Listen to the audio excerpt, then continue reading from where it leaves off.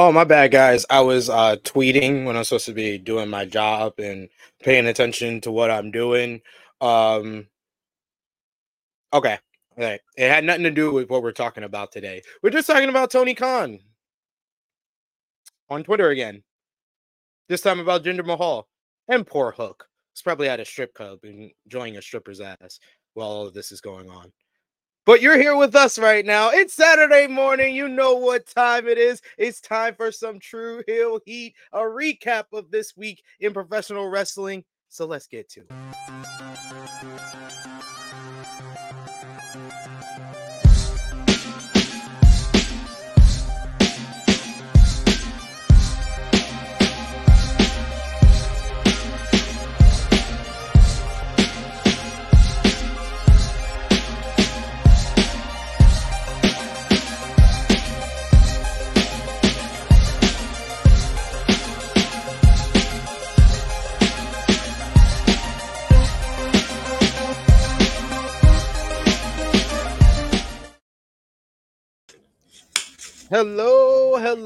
Hello. It is me, your True Hill Phenom, SP3. We are live on the True Hill Heat, YouTube, Facebook, and Twitter for True Hill Heat 259. Hard to hinder in the valley. We are here to discuss the latest wrestling news, including Tony Khan's latest outburst on social media, which starts Jinder Mahal versus Hook debate, a recap of this week in wrestling with AEW Dynamite Homecoming featuring the Young Bucks returning for a super kick retirement party for Sting at Revolution, Rampage, Collision, ROH TV, WWE, SmackDown, Raw, NXT. Final predictions for TNA Hard to Kill, NJPW Battle in the Valley, plus much more. And look at this. We got a different cast of characters from last week, but Mr. Clutch is here again, our sixth man of the team, the artist extraordinaire, the top draw. It is Josh. What's up? How's it going, everybody? It's good to see Top Guy. I haven't seen him in a while. He is back, ladies and gentlemen, the return of the Mac. He is the president of Titan Nation. He is the OG co-host, the OG loudmouth. So if anyone enjoys my rants, it all was inspired by this man here. He is the resident True Heel alcoholic and the candle maker, Top Guy JJ. You know, when you start getting old, but Happy New Year to you, Josh. I haven't seen you in forever, bro. Like, jeez, this was been like last summer or something. Probably. Was it even? Listen, man. Life goes by in a blink. Listen, SP. I feel like we linked. What the fuck was it? Grand Slam or some shit? Oh yes. We got the tag for a quick minute at Grand Slam. Try to usher us in, and people wasn't having it. They were all racist.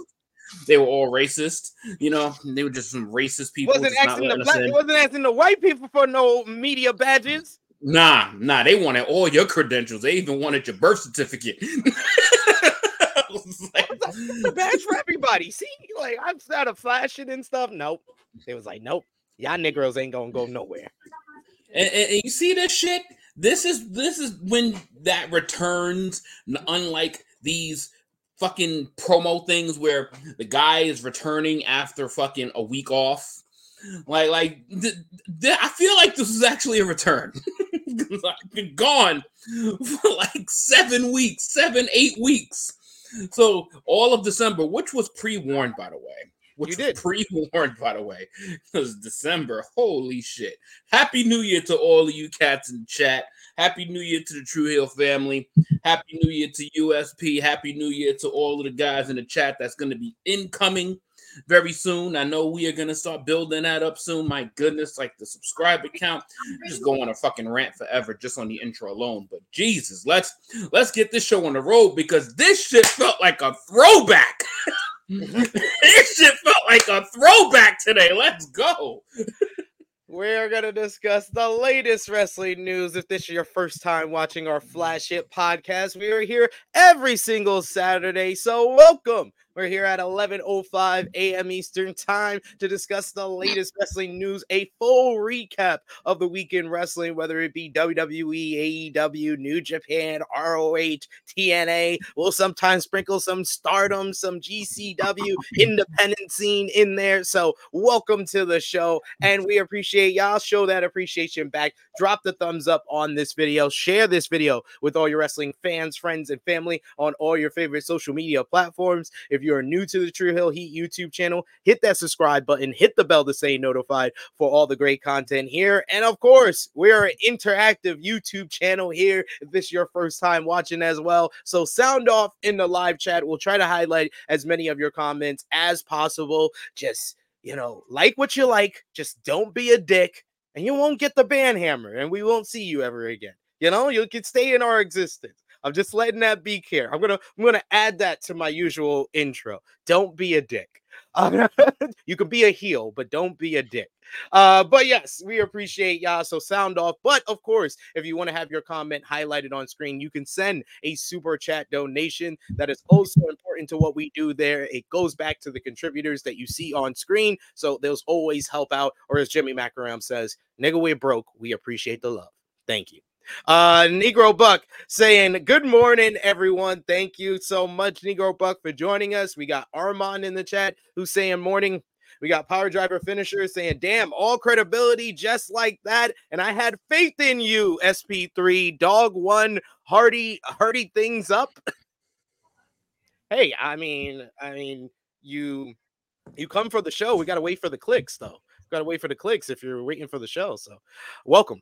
Frantic World saying, what's up, THH and chat? And of course, we got to start things off with a super chat donation from our good friend Vala B. Thank you so much, Vala B. He says, for a pretty eventful week, nothing really happened the last 72 hours at least. Sup, SP3 and Josh. How's it going, Top Guy JJ?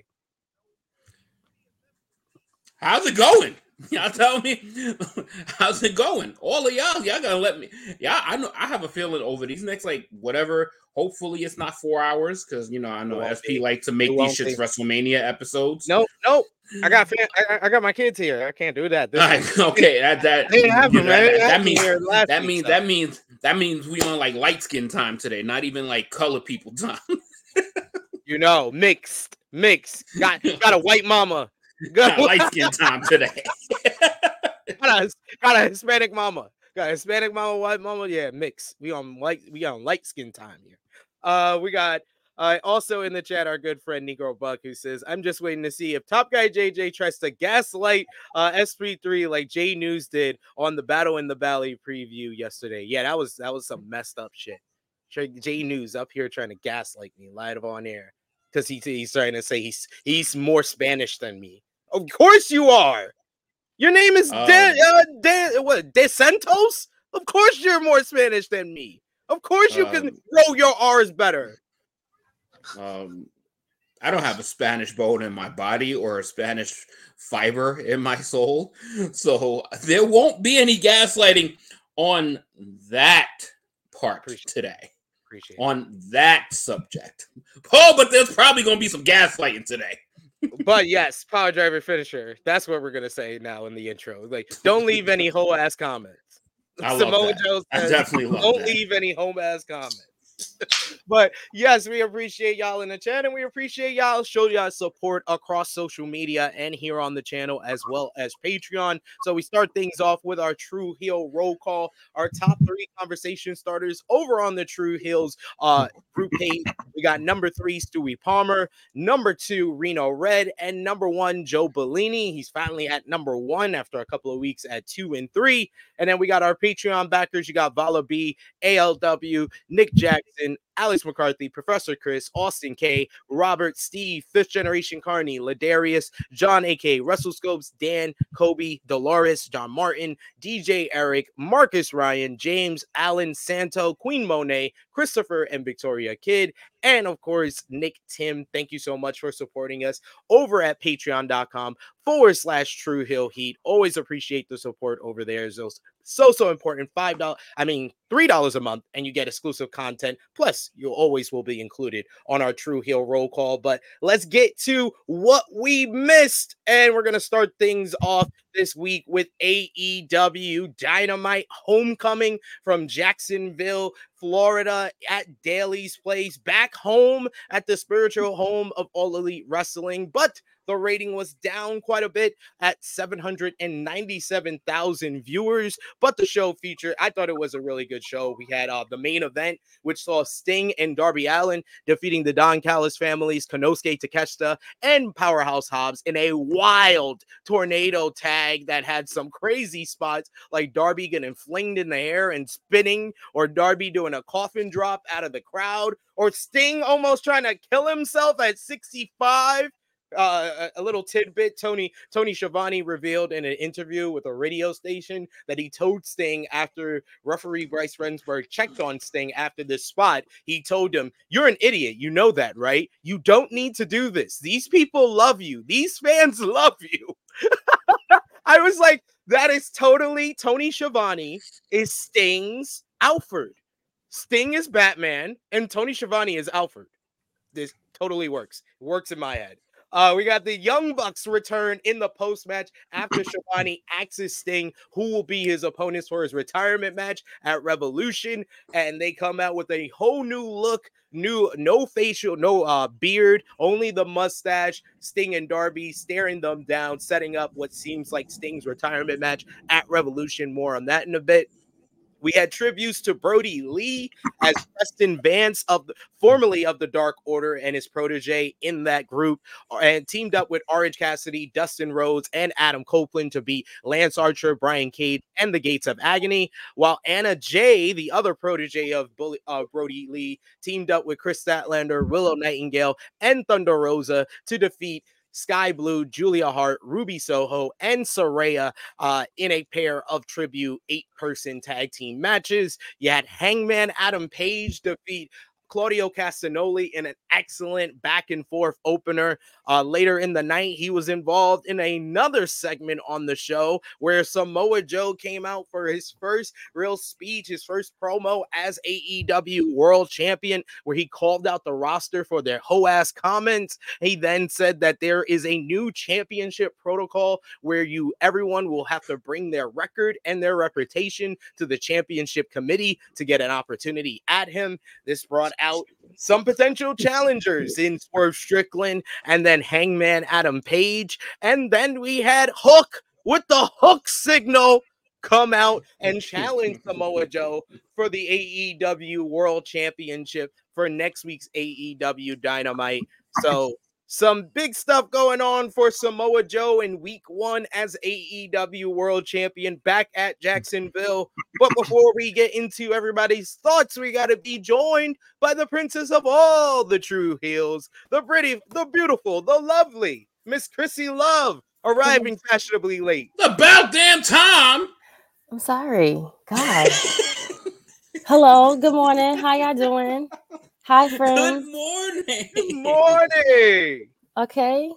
My Wi-Fi was not working. Sorry, dag. I let y'all know ahead of time. You got to check the Wi-Fi at like 10:45. 45. Yeah, I know. That's how your Wi-Fi works. We all know. Somebody needs to leave that company that they with. That's trust me. I wish I could. If I could get rid of Optimum Cablevision, no one else is in my area. Unfortunately, I'm sorry. I've tried it. Verizon will not come on my side. Oh man, Verizon trying to get everybody. They're the cockroaches of cable. Yeah. Hey, so I got for you, friends. I'm on Optimum, so you can talk, right? Yeah, I think like T-Mobile and the phone companies, they're now doing. Oh, really? Okay. So my whole neighborhood apparently is starting to become gentrified. So first of all, let's time out. Swung over. Yeah. It's been gentrified for like the last maybe like 7 years. No, you're not. No, I'm telling you. No. What Franklin Avenue? Listen, Chrissy, I need you. You haven't been over here in like a year, probably.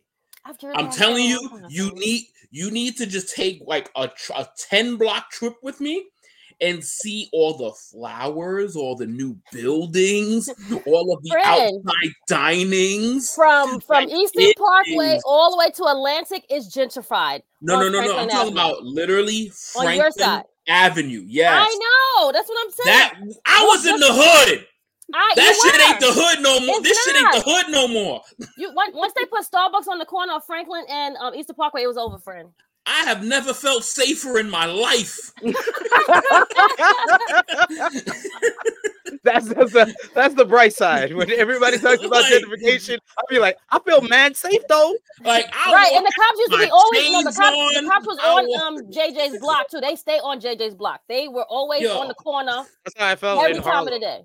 Yeah, I have my chains out. Harlem is definitely gentrified. 2 phones in my eye, both my phones in my hand. Not caring. Not giving a fuck. Right. Go to the ATM, take out a stack, and just flash the stack on the block. Shit don't matter. I ain't doing nothing. I got all blue over here. Damn. We got a bunch of people in the chat here. We got Nicky Boy saying it was nice to be back at Daly's place for Dynamite Homecoming. He said Nicky Boy saying that's a great comparison of SP3. That really was. Tony Schiavone is That really was. I was like, wish he would have said that on the mic. Like, that's on point. I wish he would have said on the mic. You know you're an idiot. He said you're an idiot. You know you're an idiot, right? You don't need to do this. These people love you. You don't need to do it. Tony Schiavone said that to Sting after the spot at the end of the match. Where he fell off the freaking right. Yeah, you don't have to do this, friend. Like you're Sting already. Like you've been Sting. Like you don't have to do it. Already saved Gotham. You don't need to do this. That's how it's out for. Like, seriously, yo. I love it.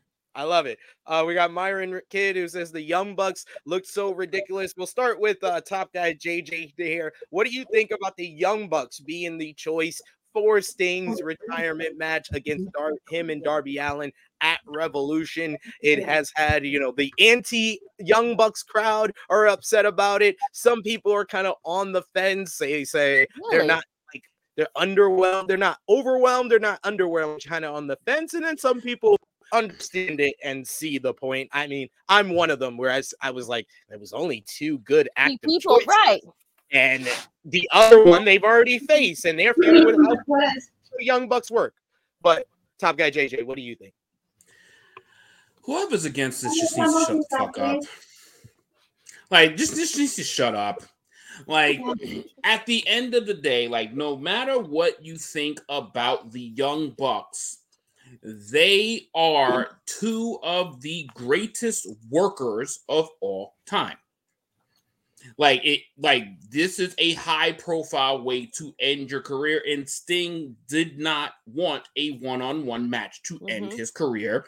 So people can stop having those notions thinking, why isn't it Sting versus Darby Allin? I don't even pay attention to wrestling as much to know that Sting did not want that vehemently. Yeah.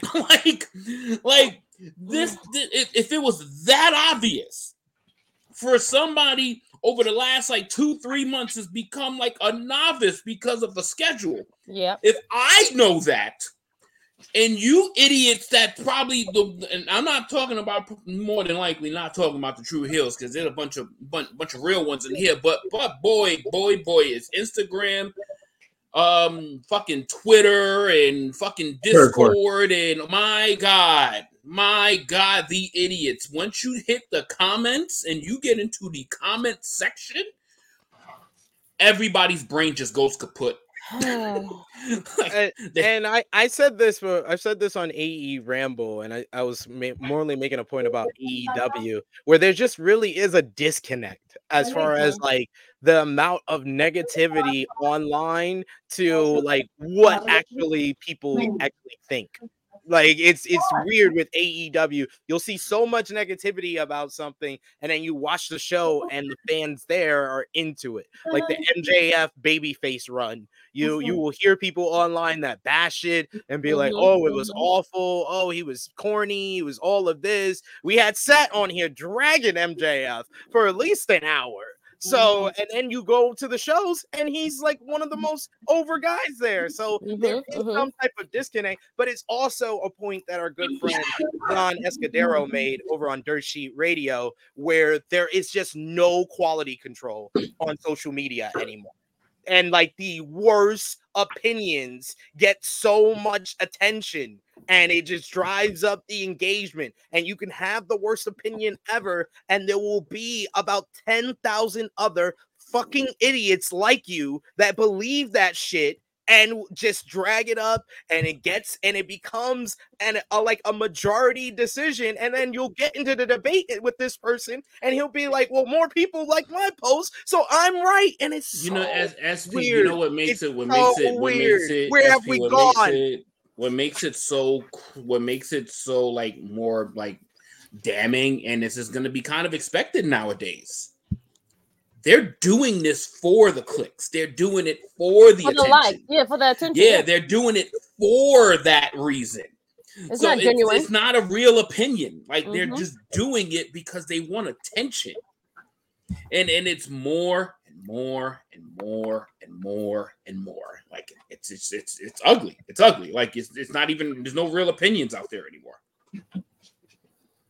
It's very true, and like, and people like, I like Power Driver Finisher because I don't agree with him a lot, but he knows how to word stuff better than a lot of people that I disagree with on social media. Like, he started off this whole comment, in my opinion, immediately. I'm not going to take offense to anything he said because this is his opinion. He doesn't. A lot of people try to come all across like their opinion is fact as well on social media. That's another one of my pet peeves. He says, in my opinion, regardless of who's the opponent, where the match is going to have some good spots, but an overall mess. I've just accepted it's going to be a bad match because, let's face it, it's Sting. I think that the match on Wednesday was fun, and I think that the match with the Young Bucks is one of the better options that will make it a great matchup, and they'll have the fun spot. They'll do, I'm sorry, I love you to Sting. I'm sorry, I love you to Flair. If Flair wants to do a bump, he could take a super kick. Fuck not.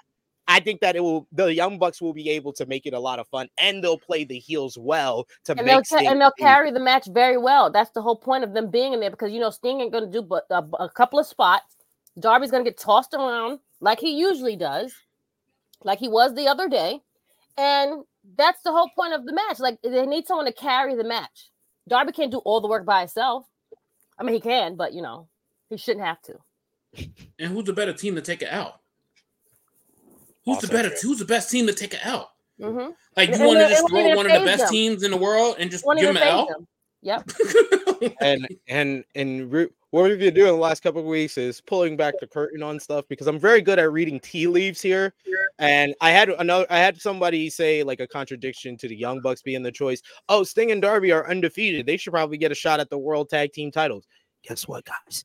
The Young Bucks were supposed to be champions, but FTR decided they didn't want a job to them in California. So stuck with Ricky and Big Bill for now, guys. Sorry that Dax and Cash did that to you guys. So if you have any complaints, you should direct it to them. Josh, what did you think about AEW Dynamite Homecoming? I mean, the show was great. I enjoyed it. It prolonged a lot of stuff. Samoa Joe's promo was really good, but I also like the fact that they kind of used a bunch of guys to be like next in line for the titles. Swerve, Hangman, Hook, which is going to be next week. Overall, I thought it was a great show. When it comes to Sting, I'm fine with the match. When I heard about it, I was surprised because I was like, oh shit, I didn't even think of the Young Bucks. Right. Exactly. But at least what I like about Sting is that Sting is not, he's not one of these stubborn guys where he's not going to take a singles match because that's what everybody wants. He knows himself. He knows what he could do, and he knows he can't do a singles match anymore. So him picking the Young Bucks, to me, it was just more of a surprise. But I already knew it was going to be a great match. I mean, there's a reason why that they were picked. And they were picked by Sting. So I don't understand the fucking outrage, to be honest with you. It was like, if fucking Sting picked it. So remember, there was a report that Tony Khan let Sting take control of that. He was like, all right, this is going to be your last match. You could pick whoever you want, right? And it was Sting's decision. He could have done a singles match. He could have done a tag match. He decided to do a tag match with the Young Bucks. Like that was his choice. So I'm fine with that. Like 100%. Like even if it was another team, as long as Sting is okay with it and it was his choice, I'm okay with it. It's gonna be fun. It's gonna be a fun matchup. They're the best team possible right now to make them look good. You could have picked out different teams, but I think the Young Bucks makes the most sense because of that heat magnet that they bring in, and they're gonna do what they're gonna do in the match. So I'm fine with it. Yeah. If I was booking it, it would have been Adam Copeland and Christian Cage. I'm not booking it. I'm totally fine with the Young Bucks. Right. I think Adam Copeland and Christian Cage would have made better story sense. Yeah, that story childhood kind of dream. Yep, exactly. That's the whole childhood dream that he set up in his first promo on Dynamite. But they haven't got to that point. But so unfortunately, timing is not allowing that to happen. Yeah, exactly. Yeah, I think that's like I agree with Sid, but I just think it's the timing of it, just because they're still in a fucking blood feud. Yeah. So let's put that to the side and give the fans. Let's retire Sting. You know what? Let's just dap and then let's go after each other's blood next week. Like people would have been pissed at that too. So that would have. Yeah, I think they would have been. That would have. I mean, either way, to be honest with you, it would have been criticized just because it's AEW at this point. Yeah, so no matter whatever they do, you're gonna have, like you said about Twitter. All these fans are gonna be toxic no matter what. They want the reaction. Every time they hear news, they want to blame people. Oh, this is what you said.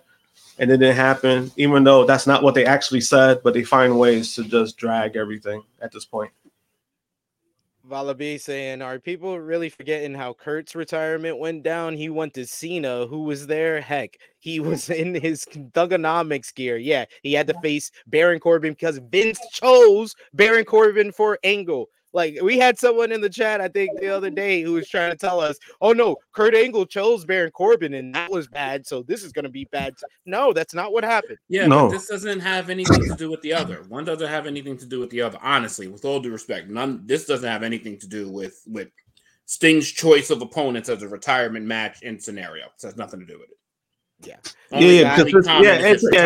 It's just different just because Kurt Angle, what happened, he had no control of it. And Vince wanted him to go another year.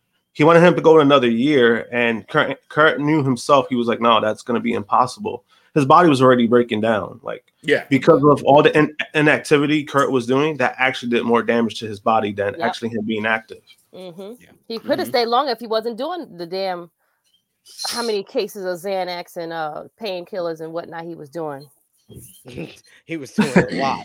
He was doing a day. Was a real thing. You know what it was? It's like that.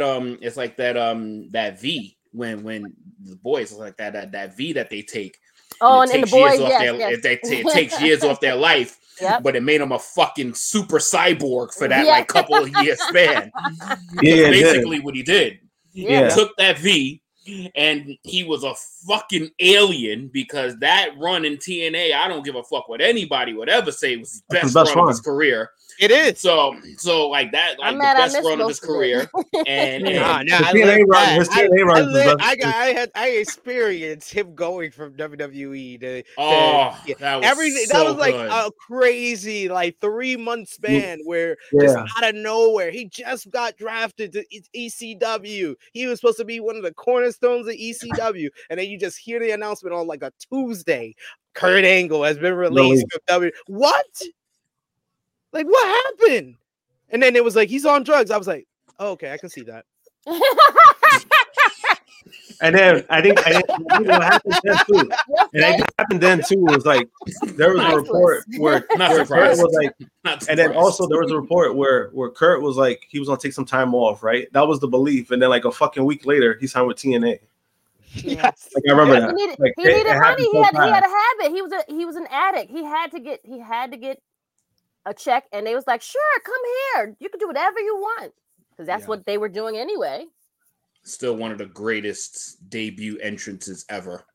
I still remember Don West. That's one of his greatest calls. Is when the video shows and it shows God. Like everything about it was just amazing. Like the entrance, the Can someone find that and send it to intensity, me, please? the fucking Yes. you gotta see the announcement at No Surrender 2006, and then you have to see the debut with the whole angle with him and Joe, which I say I got asked this week, what's the greatest TNA moment, or what's the moment that I think of when I think TNA? I always say Kurt Angle's debut with Joe. Yep. Wow. Angle's debut with Joe. Yep. Not even the feud. That debut. No. That debut. Yeah. If Big Man Doug's in the chat, he knows what we do on AE Rebel. That's a 5-star Angle. We give star ratings to angles and promos now. 5-star Angle. Because you got to remember at that time, like Samoa Joe was played off as this, like most people would probably recognize it now. He was played as the most feared person in all of TNA. And how Kurt came and pulled up, yo, that shit was a fucking masterpiece of a fucking debut. That was a masterpiece of a fucking debut. That shit was incredible. And you see what happened? Talked about shit has nothing to do with the subject at hand. But we just spent the last 5 minutes talking about Kurt Angle. Always happens on True Heat, and why we go so long, folks. Same thing with AE Ramble. We got asked this week on AE Ramble. Why are you doing a 2+ hour review show for a 2-hour show? It's because me and Jimmy talk about everything, a whole bunch of other stuff for 30 minutes of the show. True. Corey says at the end of the day, he's still facing younger talent, and at the end of the day, to take out the team that took out Sting will be a great story, in my opinion. I like to see others too, but I'm cool with it. I don't necessarily think it's going to be the Young Bucks winning, though. I don't know. Yeah, why would the Young Bucks win? Like, I think that this whole undefeated streak for Sting is gonna be what WWE should have done with the Undertaker's WrestleMania streak, is have him retire undefeated. That's what you do. That's what they should have done. Yes, with this, yeah, absolutely. I agree. If it's not gonna make the new next star, if it wasn't gonna be Roman Reigns, if it wasn't gonna be John Cena turning heel, if it was just gonna be because you fucked up Brock Lesnar and had to reheat him up, then you should have just had him retire with the undefeated streak. What you just said, friend. Yeah, there is no need whatsoever for the Young Bucks to win this match. Like they don't need to. It's not going to do anything to them. Zero need. All they need to do with this match is get over the new characters. Yep, that's literally all they need to do. Yeah. And they can use the loss to even make them more frustrated, make them more bitter. Exactly. We got another thing. Ew. We got another super chat donation from our good friend Will Chisholm. Thank you so much, Will. He says, "How did people?" He said, "How did people think FTR would be Sting's last match? I thought it was clear it would be the Bucks. I didn't think it was clear it would be the Bucks. I think that the other way around, if you word that around, it was clear it wasn't going to be FTR. That's true. Because FTR seemed like they overheated. Yeah, they didn't. Sting and Darby are in the Dynamite verse, and FTR is over here in Collision. Yeah. I didn't think of FTR. I think the only reason they got brought up is because they could give Sting a good match, but story wise, it wasn't compatible just because there's no they haven't had any angles together, so it's not, it wouldn't have any sense. Oh my god, I want this now. Kai with a super chat donation. Thank you, Kai. He says Flair gonna get that Mae Young treatment table. Oh my god, if they put Flair through a table, the Young Bucks put Flair through a table, they might be my heroes. People want to see him murdered live TV. His pacemaker's gonna stop. That happens. The Young Bucks should get the tag titles the following month. Just crown Ricky and Big Bill. Just give it to them. All right. I don't know if I want to see that after seeing Flair, because man, them chops had no power. But that was the right way to do that. That was the right way to do that. Yeah. To catch the no selling in the shop. Yeah. No, I'm saying when he was doing it, I was like, man, it was fucking hilarious. That's good. I mean, Flair's like 80 years old, man. I just want to show a quick moment of love for that fucking 8 women's tag match. The amount of spot on hitting and spots and the physicality in that match. I was not expecting that at all. Like that shit was good. like it was. That was good. better than the men's one. Yes, yes. Right. I was these chicks is going at it. Like I was like, it was good. Like I enjoyed it. I don't give a fuck if I'm in any minority with that, but that match to me, I enjoyed it. Our only complaint on AE Ramble was, why doesn't Tony Khan love Thunder Rosa? This was Thunder Rosa's first Dynamite back since she left. And I don't even think commentary mentioned that shit.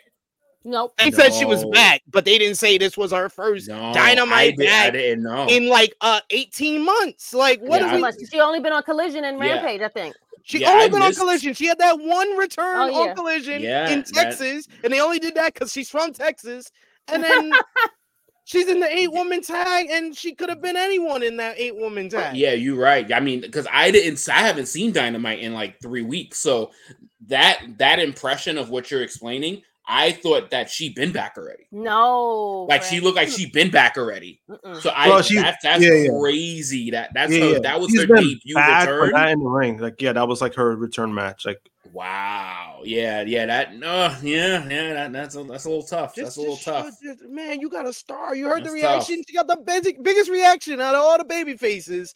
Yeah, Tony Khan don't seem to love her.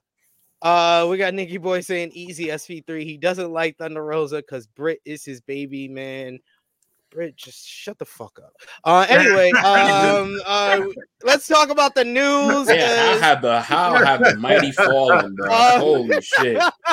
Let's talk about the news as Tony Khan is back in his Twitter ways, taking a couple of shots at WWE USA Network for Jinder Mahal getting a World Heavyweight Championship shot and more.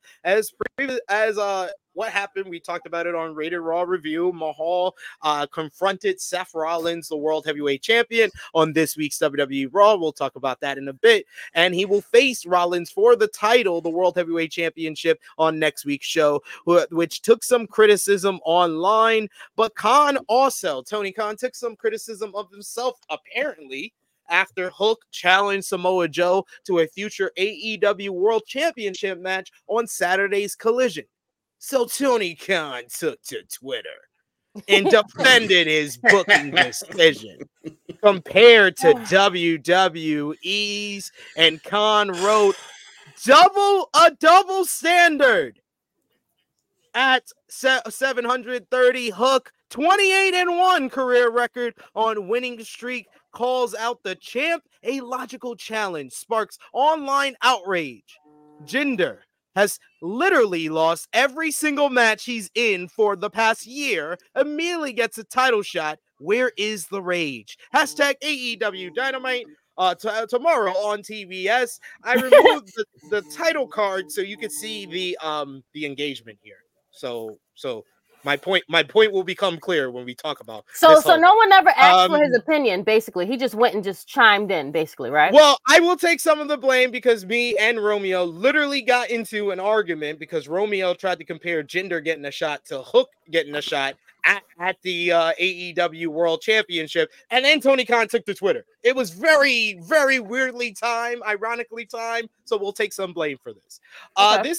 This wasn't where Tony Khan stopped, though. When USA Network referenced Khan's recent use of the wrestling database cage match as an example of well-received his shows has been, USA Network was responding to Raj Giri, who was defending the Jinder and Seth promo where he talked about their history, where they faced to crown the first ever NXT champion. And Cage Match said, what was their cage match? USA Network Twitter account says, what was the cage match rating? So Khan went to Twitter again and he responded to that and said, a moral victory for USA is one win more than a world championship challenger Jinder Mahal has in the past 364 days, because it's been literally a full year since he won a match.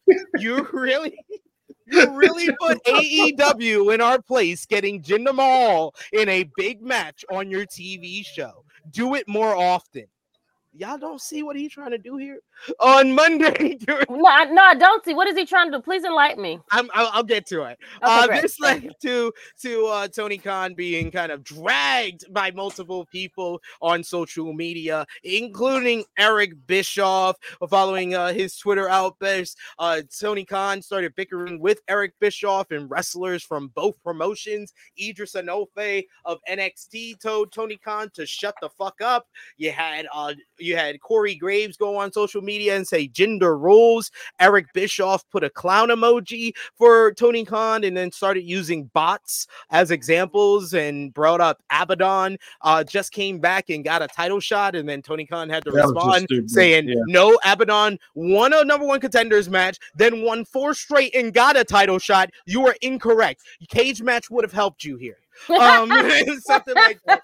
And Jinder Mahal responded saying, who the fuck is Hook? And all the while, the big winner in all of this, ladies and gentlemen, is the one person who did not put out a tweet. My boy Hook! He has been on Twitter, ladies and gentlemen, for nearly 3 years. You know how many tweets he has? Top Guy JJ, True Draw Judge, Miss Chrissy Love. Zero. Stingy with them tweets, De Niro. Hook got too much he's spending too much time smoking some weed, breaking some backs in the ring and out of the ring to be on Twitter.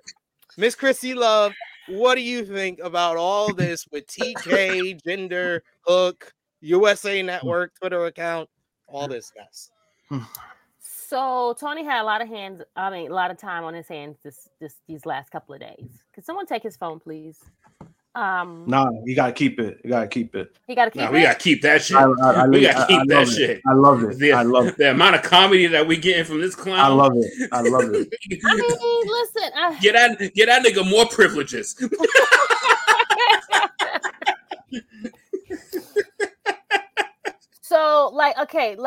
So he just went in and just made that tweet. No one asked him anything, or he just went and just let me just tweet something about Jinder Mahal. Is that what happened? No, it's usually because of Twitter. They're very toxic. So yes. Once the thing happened with Hook, of course, there's a lot of bitching about it. Okay. Was there? Right, I mean, who bitched about it? Because I didn't. I think that people are missing the point to what Tony Khan is doing.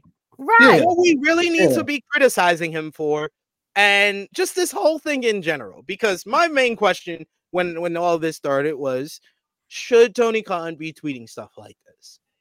No, probably not. But then I asked myself, if I owned a professional wrestling company and I had a timeline that had people talking trash about me or criticizing everything about my company, I'll probably clap back too. I'll probably do the same shit. He probably sick and tired of I probably do the same shit. So then I asked myself a new question. The real problem here is Tony Khan has a fucking horrible timeline, because I didn't see not one person have any rage about Hook getting a shot at the AEW World Championship. This company had Jungle Boy Jack Perry versus Chris Jericho. Won in this company. Jack Perry then got a shot at the AEW World Championship against one of the greatest wrestlers in the world, Kenny Omega. 3 years ago. The bar is low here. Breathe, friend. What are we doing? What are we complaining about? I think it was because of Romeo. You think Romeo did it? I mean, he did do it. Romeo did do it. First of all, I don't see a problem.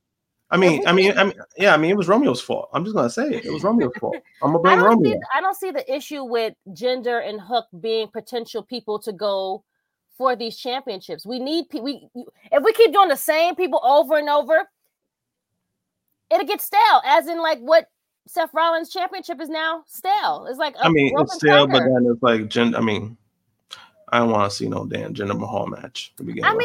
Okay, fine, fair, but at least it wanted to put him on TV, because he wasn't doing shit anyway. He was on NXT. I was like, when did he come back? Everybody just no. He's been back for a while. It's just that he's been more of a manager, And that's why the whole thing is weird he was for on me. He was on the other show, then he came back. Like, it's a lot of stuff happening. So, great. But again, like, do we need to see Drew McIntyre again? No. Like, I don't want to see a Jinder match, but guess what? It's just different sauce. He was a former champion. Give him some type of credit. They made him a champion. Y'all liked him when he was a champion. Like, who? Oh, hell yeah. Who's y'all? Hell yeah. Who's y'all? See? What? Who? Who's y'all? The trolls. You mean the trolls? I thought no one. Wait. Okay, you gonna make She me go on thought another rant. Oh, No. Hold on. You know I did. You know what that means? That means I did my job very well. No. I literally went on this rant yesterday because Rick Ucchino tried to tell me on a podcast that Jinder Mahal's title reign wasn't as bad as people describe it. I was like, yes, it was. I was like, that's like trying to tell someone who lived through World War I that it wasn't too bloody. Like, what? What are we talking about? Yes, I'm scarred. I started my podcast career with this guy trolling me about 170 days worth of it. One of the greatest, and then the bell rings wrestlers of all time, because it looks all good when you go on the flashback and you go back to the last 10 seconds of him and Randy Orton when he won the world title, and they found the one Indian in the crowd being like, yeah, or Stat King in the crowd like, yeah, but that's all fine and dandy. That's all cool. It looks all good when you have the clip of his entrance, because his entrance was immaculate. The music is great. The Bollywood boys doing the dance, that's all great. But then the bell rang, ladies and gentlemen, and I had to live through Jinder Mahal matches going 20 fucking minutes and being rest holds for 10 of them. What he did to Shinsuke Nakamura.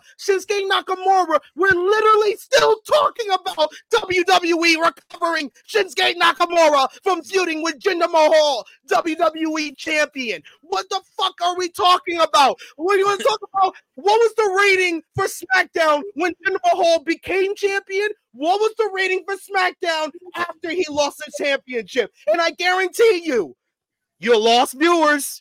And you did the whole thing. You did the whole thing to go to an Indian market that you didn't even fucking get. You wasted 6 months of my fucking life. Had to start my own fucking podcast career with that fucking piece of trash putting on 20-minute fucking matches. He's a nice guy. He's Canadian. All Canadians are nice. He's a nice guy. I appreciate you for being a nice person. Congratulations. You're not a good wrestler. You're a good person, but not a fucking good wrestler. This is 7 years of steam coming out. Yeah, I have no idea. This is what would we do. True Hill Heat 1. He's 1,000% right. He is. And all he had to hear for 6 months is "Don't hinder Jinder, you bastards." Oh my God. Yeah, I have no idea. Like, everybody is seeing it so wrong. Is that the biggest winner of all of this is Jinder fucking Mahal. And Hook. When was the last time anybody talked about a tweet of his? Yes, when was the last time anybody talked about a mention of his? Also, it's Tony Khan, because we're talking about Tony Khan. That was my whole point when I put up the tweet. We talked about Tony Khan. The tweet has been viewed, but the tweet has been viewed 8.3 million times. 8.3 million views. Mm-hmm. Yes, and Tony Khan will say dumb shit again. But the point, Jinder Mahal. Okay, at the end of the day, it took the amount of time it took to get him into irrelevancy. He was there for that long. He was there for that much longer. And all of this now, this is probably Seth Rollins' most talked about championship match to date. And he fought everybody. Yeah. And his most talked about championship match is against the modern day Maharaja. This is pure gold. This is gold.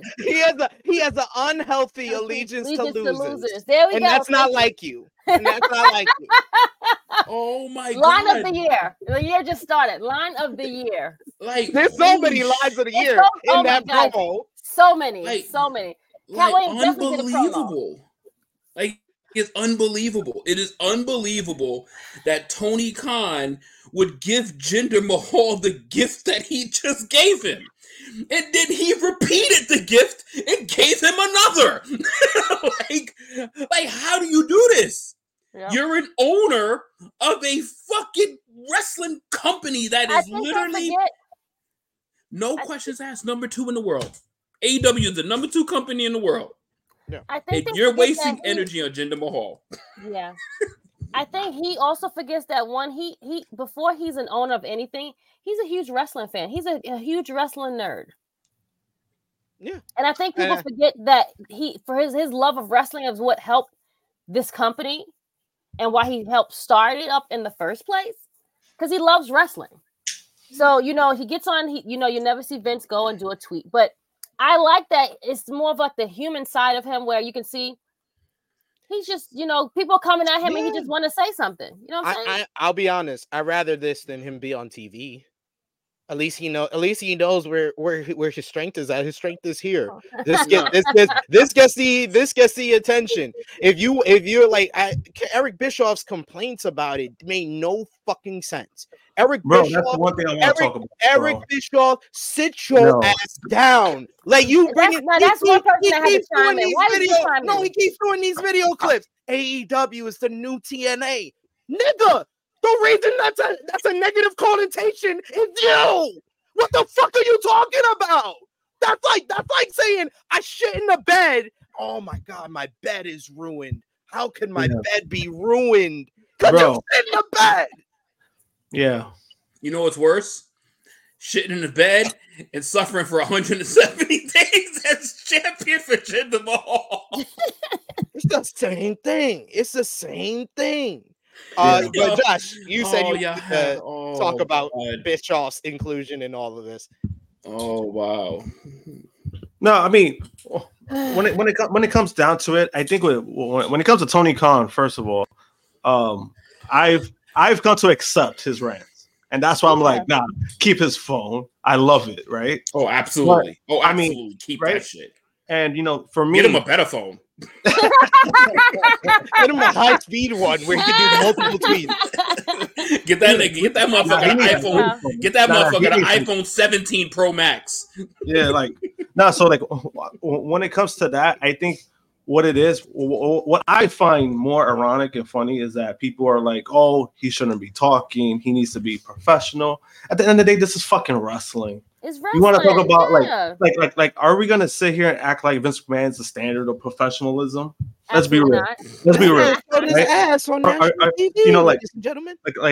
And are we gonna talk about how someone like Dana White, who's the promoter of UFC, he's a professional? Are we gonna talk about that, right?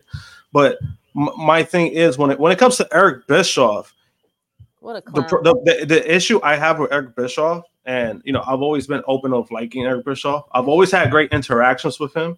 So me as a person, I don't have no problems, no real problems with Eric Bischoff. I actually like him as a person. The problem I have is that he becomes so fucking delusional when it comes to things like this. We all know he has a personal vendetta against Tony Khan at this point. Tony Khan made some comments about Ted Turner, and he has not let that shit go. He has not let it go. And every opportunity he has, he's shutting on the company. He's shutting on TK.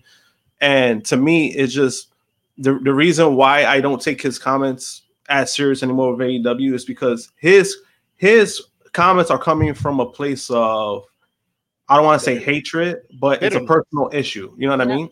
It's a personal issue. So no matter what TK is going to do, he's going to have an issue with it. What I don't understand is that when he was going back and forth, he dragged TK, he dragged Dave Meltzer. Well, I'm gonna get into that. But somebody asked him a question. I think you know him, Sid. He's a journalist, and he asked him. He's like, where's all this coming from? Where No, it was Ibu of WrestlePeers. Yeah. He called out the fact that why was it okay that when you were punching up, when you were on Nitro calling out Vince McMahon, but now it's not okay that TK's punching up and talking about WWE on social media? It's a different world. Like, he's not doing it the same way as you, but he's basically doing the same thing as that you did. And even Dax Harwood retweeted what Eric Bischoff was saying and was like, "This you? Like this you? Like this the same guy that's out here Remember trying this? to say Tony Khan, Remember like this? Tony Khan doing something bad, like making his company look bad. Bro, You didn't make your company look bad." And he's like, oh, but I was beating them for 2 years. You nigga, you didn't do it when you were doing for 2 years. When you were doing for 2 years, you let Tony Schiavone do your bad work by spoiling what was going on Monday Night Raw. When you came out and you challenged Vince McMahon, it was May 1998, my nigga. You were about to lose. The downfall was about to come. You had already lost because Austin and McMahon on Monday Night Raw in April 1998 had already happened. And that was the start of the tide turning. And then you made that challenge because you were punching up and you looked like a damn fool for it. Then you did it again in TNA when you made TNA go to Monday nights. Like, you don't want to bring that up. That's one of the big things that ruined TNA is you and Hogan forcing them to go to Monday nights. Yeah, and then also the problem I also have is his response to that was kind of shitty, to be honest with you. Oh, I did it on TV. Like, he tried to justify it by saying he did it on TV and he did it on this. And he said, like, that doesn't make it better. It's like, you still fucking did it. Like, you he said what TK's doing is whining from the sidelines. And I commented. I replied to the tweet. I was like, my nigga, what the fuck are you doing then? Yo, you see the thing, Eric Bischoff shouldn't have any. He shouldn't have the fact that he's been in the business is the only reason why he even has a fucking podcast that people fucking pay attention to. Right. But when you lose at something twice, he lost twice. All right, so that means you ain't got the formula, motherfucker. That means you don't know how to do this. So clearly, if Tony is trying to do something about changing landscape culture, he's gonna come across a lot of bumps and bruises before he comes across victories. He didn't fucking just take WCW from the fucking ground. That shit was an inheritance of mega fucking talent injected to the company all at fucking once. So when that shit happened, the whole fucking wrestling fan base just shifted. Like, you were gifted this, and you fucked it up pretty much single-handedly. Then you go to another company with the guy that you fucking ran this shit with, and fuck that up single-handedly. So, like, you've had experience live twice, lost twice. How does anything that he would have in response have any credibility at all? You lost twice. It's because of the stand. Let's be real. Like, let's be real here. Like, Jimmy's been talking about it on E Ramble. He says that he's been saying, like, he's been more and more as the weeks go by saying that he really thinks that Vince was only good as an on-screen character. He doesn't think Vince was that good as a creative person. He wasn't good as an announcer. We all have accepted that. Yeah. Eric Bischoff, he had one good idea that he stole from Japan. And then wound up fucking ruining that shit. And I don't know what other good. I mean, the cruiserweights and the luchadors kind of stole that from Paul Heyman. So, and then he ruined that because he wouldn't push them ahead of. That's what I'm saying. Like, even so, like, I was about to say, like, even so, like, ideas on the side, I can't really give you much credit for. And then green role, best thing. Eric was only good as a character, and he was a creative person or someone in. Look, man, he was live in this, and now he's doing a podcast reacting to both companies from the outside. He should have been one of the people that we're talking about, but we're not. We're talking about his reaction to two companies right now. That means he's on the outside looking in. That motherfucker failed in 3 companies. Yeah, because he got fired from WWE in his last role. He failed in 3 of them. So clearly, and then he fucked up a potential job with AEW. Yep. So that's 4. So, got failed in 3 companies, fucked up with 4 of them. Like, but he got. You ain't got the answers, Eric. You ain't got the answers. like even overall, like his responses and like even his clapbacks to TK, I thought they were like pretty weak. I thought TK had way better clapbacks than Eric. But then also he decided to drag in Dave Meltzer, and then Dave even cooked him. I'm like, oh man, like what are you doing? Dave brought up, he was like, I helped you with your 7th grade history report. Like, get the fuck out of here. Get the fuck out of my face. Stop tagging me and shit. Yo, I was like, damn, Dave, you ain't never you don't come this hard unless it's like a body count.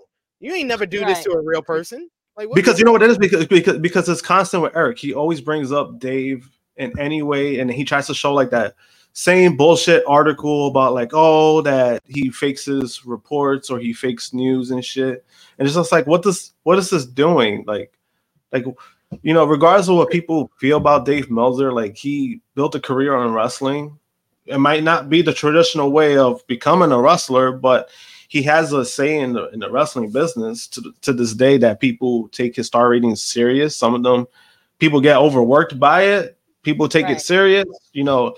So like regardless of what people want to say, the man has done a lot in the wrestling business, whether the people want to admit it or not.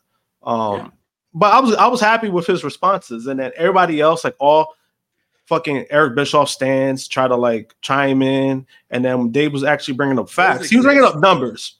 And that's where Dave has always been good at. He brings up numbers, and then they're like, he actually does the research. Like Eric Bischoff just says things he sees in a headline. He doesn't even watch AEW, and he gives his opinion on AEW every week. He has admitted he doesn't watch the product, but then he always talks about it. Which is dumb.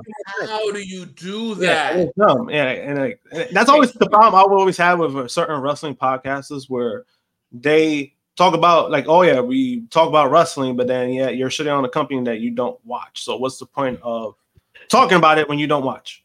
Yeah, there's a difference between making fun of Dave. I can make fun of Dave Meltzer all day, but Eric Bischoff is actually really mad at him. That's what makes him pathetic. And you know what probably makes Bischoff even madder at somebody like a Dave Meltzer is, and obviously anybody that has ever heard this show over the past 6 years, no, I ain't the biggest fan of Dave Meltzer, but you know what Dave Meltzer is? He is somebody that you look for if you're just trying to find ratings to a match. That man stayed in his lane and he wins at it. He won. He won in wrestling journalism because he's been doing this for how long? 30, 40 years? Like he's been doing this for a very long time. He stayed in his lane and he won. Now somebody tries to jump in his lane. Yeah, he's kicking that motherfucker out the lane. What the fuck does Eric Bischoff have to do talking to Dave Meltzer for? What does he have? Why? What purpose does Eric Bischoff have to bother Dave Meltzer? You're supposed to be chasing the big dogs, but you're chasing a fucking journalist?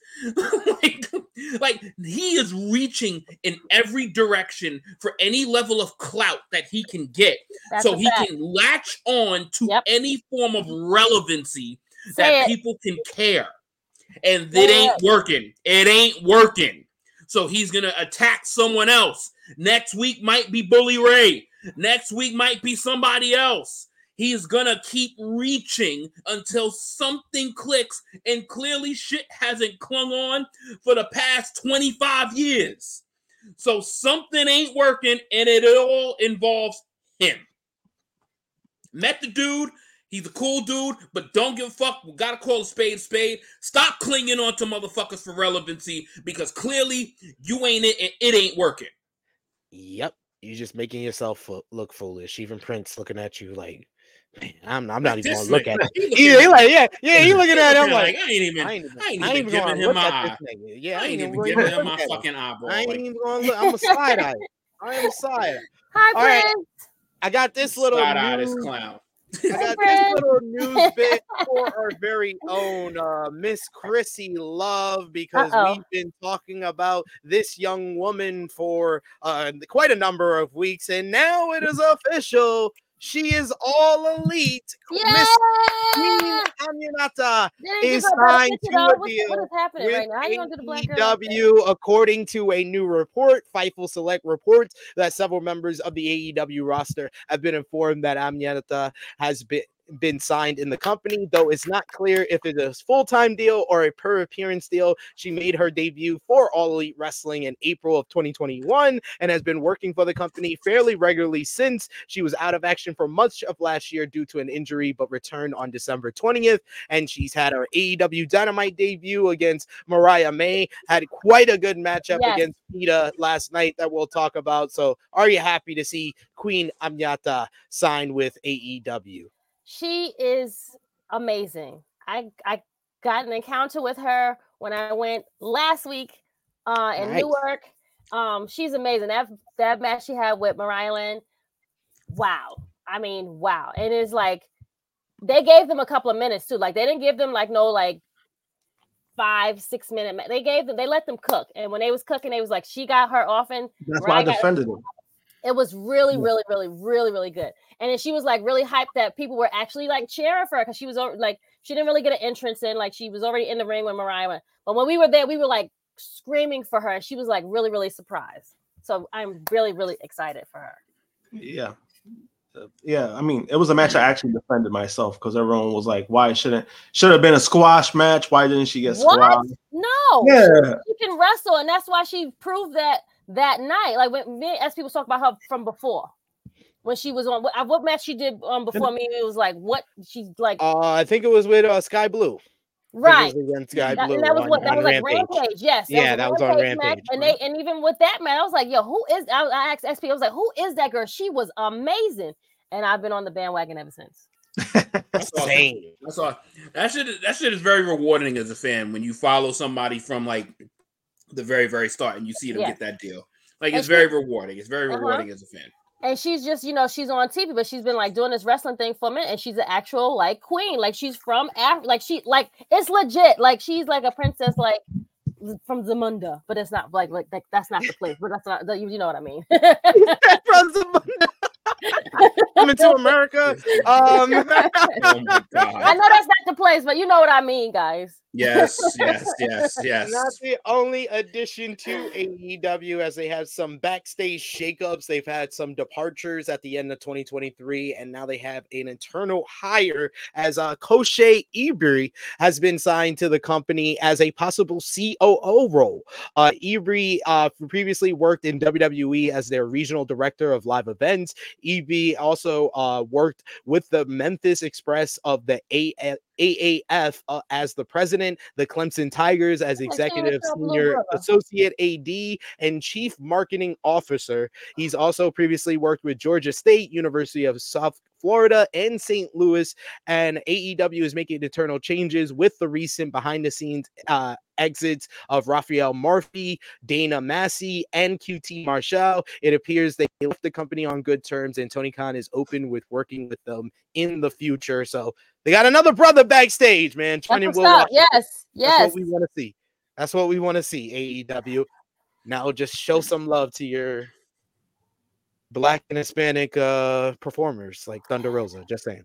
Anyway, moving on to talk about Sting. He will be wrestling his final matchup coming up at AEW Revolution. But like we talked about earlier, a lot of discussion has been about who's his opponent's going to be. And of course, that changed on Dynamite this week when the Young Bucks returned. Fightful Select reports that the Icon had a major say in who his final opponents will be. Sting has said in the past that he didn't want to wrestle a singles match and would prefer working tag matches. As far as the Bucks go, that is indeed the plan for Revolution as of a few weeks ago. Sting was said to be on board, and the Bucks made the return after months away with a new look that is part of a planned shift in presentation for them.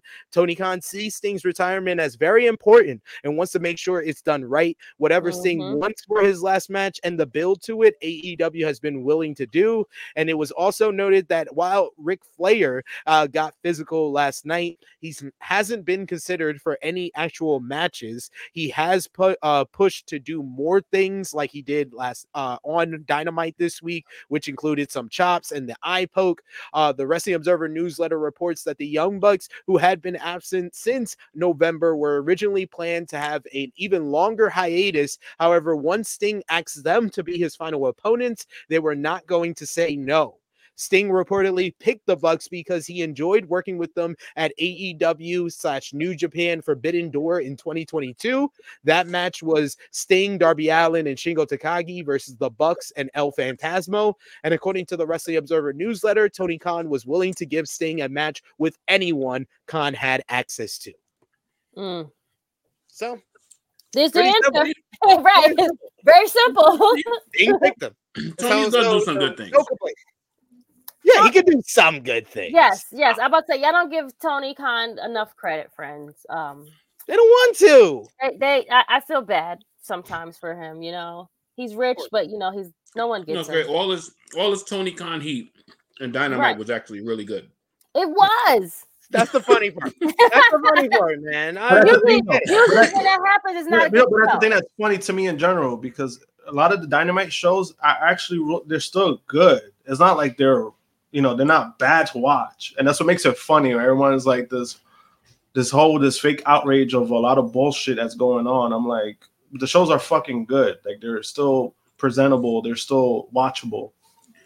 I said it once. I'll say it a million times. We have never ever seen a number 2 promotion with a roster this good, with a weekly show this good, with the wrestling this good, with the promos this good. Like, WCW, even at its heights, had way more problems than AEW. TNA, at their height, had way more problems than AEW. And this roster is unreal. That's the main thing that I support with AEW. I think that he has assembled a great roster of talent, of so many guys that I enjoy to watch talk. I enjoyed their character work. I enjoy their in-ring work. We have never seen any number 2 promotion like this, and I think that more people need to appreciate it more and not get sucked into the kind of the pits of opinion about AEW. There is valid critiques, and then there are people that are just trying to drag AEW down. We got to learn the difference. I agree. But moving on to AEW Rampage. Thank you, guys. I appreciate you guys. AEW Rampage Homecoming last night. We had Eddie Kingston picking up a win, defeating Wheeler Yuta in a brilliant match to retain the AEW Continental Crown Championship. Swerve Strickland picked up his second win of 2024, defeating Matt Sydal. The aforementioned Hikaru Shida defeating Queen Amyata in a low-key banger. What a sprint that was. And you also had the Dark Order paying tribute to Brody Lee, picking up a win with -1 in there by their side to beat Jake Hager, Daddy Magic, and Cool Hand Ange. And we got some development in the Outcast storyline as Saraya got Harley Cameron to make out with Angelo Parker, breaking poor Ruby Soho's heart on her birthday. Great. Terrible. Great story. What a friend. Terrible friend. Terrible. Then you had AEW Collision last Saturday. The show featured FTR beating House of Black in an awesome main event matchup. These two teams had really great chemistry together. Post-match, House of Black attacked Dax Hardwood, Cash Wheeler, and Daniel Garcia to close the show as Julia Hart rang the bell. The bell tolled for FTR in their hometown in North Carolina. We had Sting and Darby Allin pick up a win over the Workhorsemen. Meanwhile, Adam Copeland started the Cope Open, his open challenge where he went one-on-one with Griff Garrison in a decent little matchup by submission, picking up the win here as he climbs the ladder to head back to Christian Cage and the TNT Championship. And Eddie Kingston had a bloody, hard-hitting battle against Trent Beretta. Eddie Kingston picking up the win in his first defense of the AEW Continental Crown Championship. So some good action all around from AEW. A lot of people were even complaining about Adam Copeland being in a match with Griff Garrison. I mean, he wanted to work with the older guys. They're trying to bring the other guys up. Like, what do you want them to do? It's like when these guys say on the microphone very loudly, oh my God, they can't wait to work with the younger talents. And then when they work with the younger talents, what is he doing? It's terrible. Like, terrible. Who is this guy he's working with? The younger guys. The guy you don't know. So maybe if he works with Adam Copeland, you discover who he is. Yep. It's called this interesting concept. It's called wrestling. No, and it's now AEW is wasting Adam Copeland's end of his career because he's fighting the younger guys and he's fighting jobbers and he's. It's something where the shit cycle is never gonna stop. It never stops. Never gonna end. We're all in the toilet. We're all spinning around. Yes. If he wins a title, oh, they just take all the WWE guys to win their belts. It's terrible. Can't win. You can't win. You can't win. You can't win. We got Nikki Boy. He says, "Please get Ruby away from Saraya, please, and thank you." I agree with that. We also got Power Driver Finisher saying it's crazy how Julia has been doing the House of Black gimmick over a year. I was watching the timelines video for her, and it's crazy she's been doing it for that long. She was doing it on AEW Dark for a while before she brought it to AEW Dynamite and Rampage. I think it was that the first time she brought it was against Anna Jay in their rivalry last year, and then we see how far they both come. We got that tonight. We'll talk about that in a bit here. But talking about the news from AEW, we got to talk about that. Like we said, you hear one thing on social media, you'll hear, oh my God, AEW's ratings is going down. Oh man, they're gonna get canceled. WBD's talking to WWE. It's over. The sky is falling. And then Warner Brothers Discovery sends out a press release this week where they are celebrating the rating success of AEW on TNT and TBS. Calling 2023 a banner year. This is the second press release in the same week that praised AEW, as the company was mentioned in an announcement about WBD's general TV success. Our good friend Andrew Zarian of the Matman podcast said, and I quote in a tweet, that he's never seen this type of synergy between a wrestling promotion and their television partner the way he sees it with AEW and WBD. So I don't know what to say. Maybe social media is wrong. No, you know what it is that what people don't realize is that how much this world is changing. Everybody just keeps looking at the first live rating. That ain't what they looking at. The reviews, they looking at the clicks, they looking at the likes, they're looking at the reactions. That whole interactive section of that show. Demos. It all comes together. And the demos. Yeah, that's what they really care about. That's what goes into that's their rating. It shit will the whole week. They're not gonna from 8 to 10. That's it. That's it. You're never gonna have. It's not like it was back in the day where all you had was 8 to 10 or 9 to 11, and you couldn't see it again unless you saw replay clips. Motherfucker, I could watch that shit on fucking TBS stream. I could watch that shit on Direct TV stream. I could watch the shit on YouTube. I could watch the shit on Instagram. I could watch the shit on X. Like, anywhere that there's a fucking streamer, they're getting credit for it. Like, people are just, I don't know. Maybe we just out of touch. You know, you ever but these motherfuckers are slow. These people, they don't have lives. They're miserable, and they want to make everyone else miserable. Yeah. So misery loves company. So they want to make everyone else miserable along with them. I won't front because I am a heel. There is some fun to hating a promotion. I got a lot of enjoyment in the early part of my podcast career hating on WWE.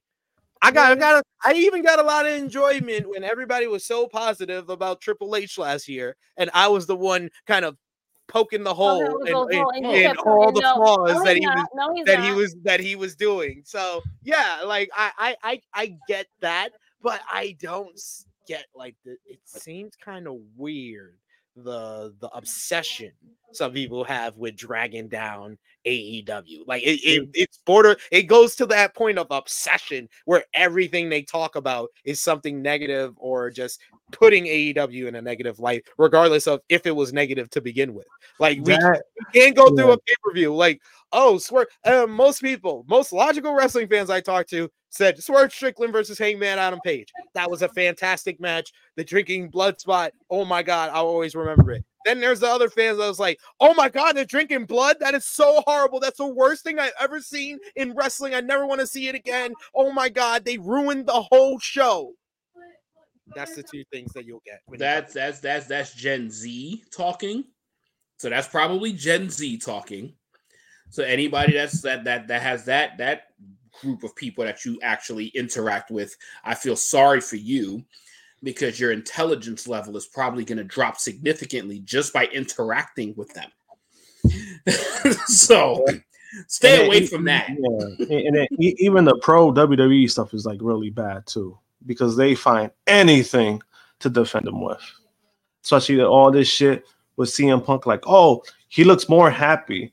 Oh, he's not working with children. And it's just like, it's funny when people bring up that argument. That's so stupid. I hate that. That's so stupid. Yeah. So when people bring up that argument, what makes it funny to me, and this is me being this is me being a CM Punk fan. It was like, but him going on a rant on live broadcast, ranting like a child, that's normal behavior that an adult will do. All right, cool. I understand. You see what Bell said down there? See what Bell said? You see that? I think the True Heel Heat needs to consider an educational show for Gen Z. I think we need to seriously consider it. Oh God! Whenever I decide, not live. It could be Thursday. It could be Sunday. It could be Tuesday. It could be Taco Tuesday. It will count for the ratings of that particular show. Now it could be Wendy. Yeah, absolutely. I agree with this power driver. Like, if the pipe bomb promo is grown man stuff, like, it's not. It's really not. When you really listen to it from a different light, when you know everything that's happened with CM Punk since then, the pipe bomb promo. Teenager. It sounds like an angry teenager. It's an angry teenager. Angry teenager that didn't get their way. Oh, mom wouldn't let me. Mom's letting Dwayne go to the WrestleMania, but he's not letting me go. And I'll come back when that doofus and his daddy are both gone. And actually, if they're gone, then their retarded sister. Yeah, it's so much. It's like it was just a big crying session. Now sometimes you stand up. It was a big crying session. But last comment.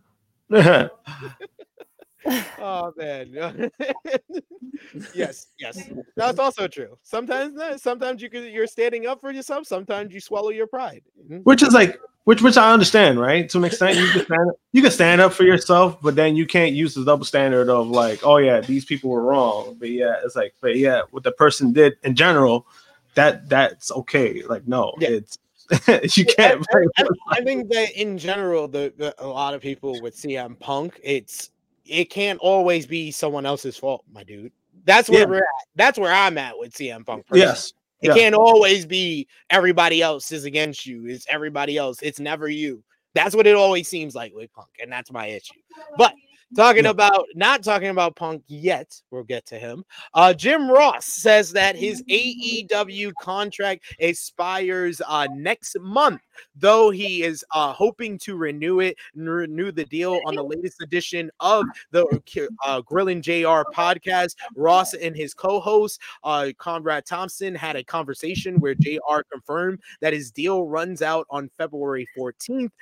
So when Thompson told JR that it would be a pretty pretty sweet renewal for Mr. Tony Khan. He said, I hope so. I would like to finish up in AEW. I have to be realistic about things. These birthdays, I'm the same age as Nick Saban and Bill Belichick. I just love working with AEW. JR was at this week's episode of AEW Dynamite calling the Sting and Darby match against the Don Callis family. But do you think that? I think he will re-sign him. I think that's a no-brainer. You can re-sign for sure. I think you can. I'll be more surprised. I think the way they've used him is a lot better than how they were using him originally.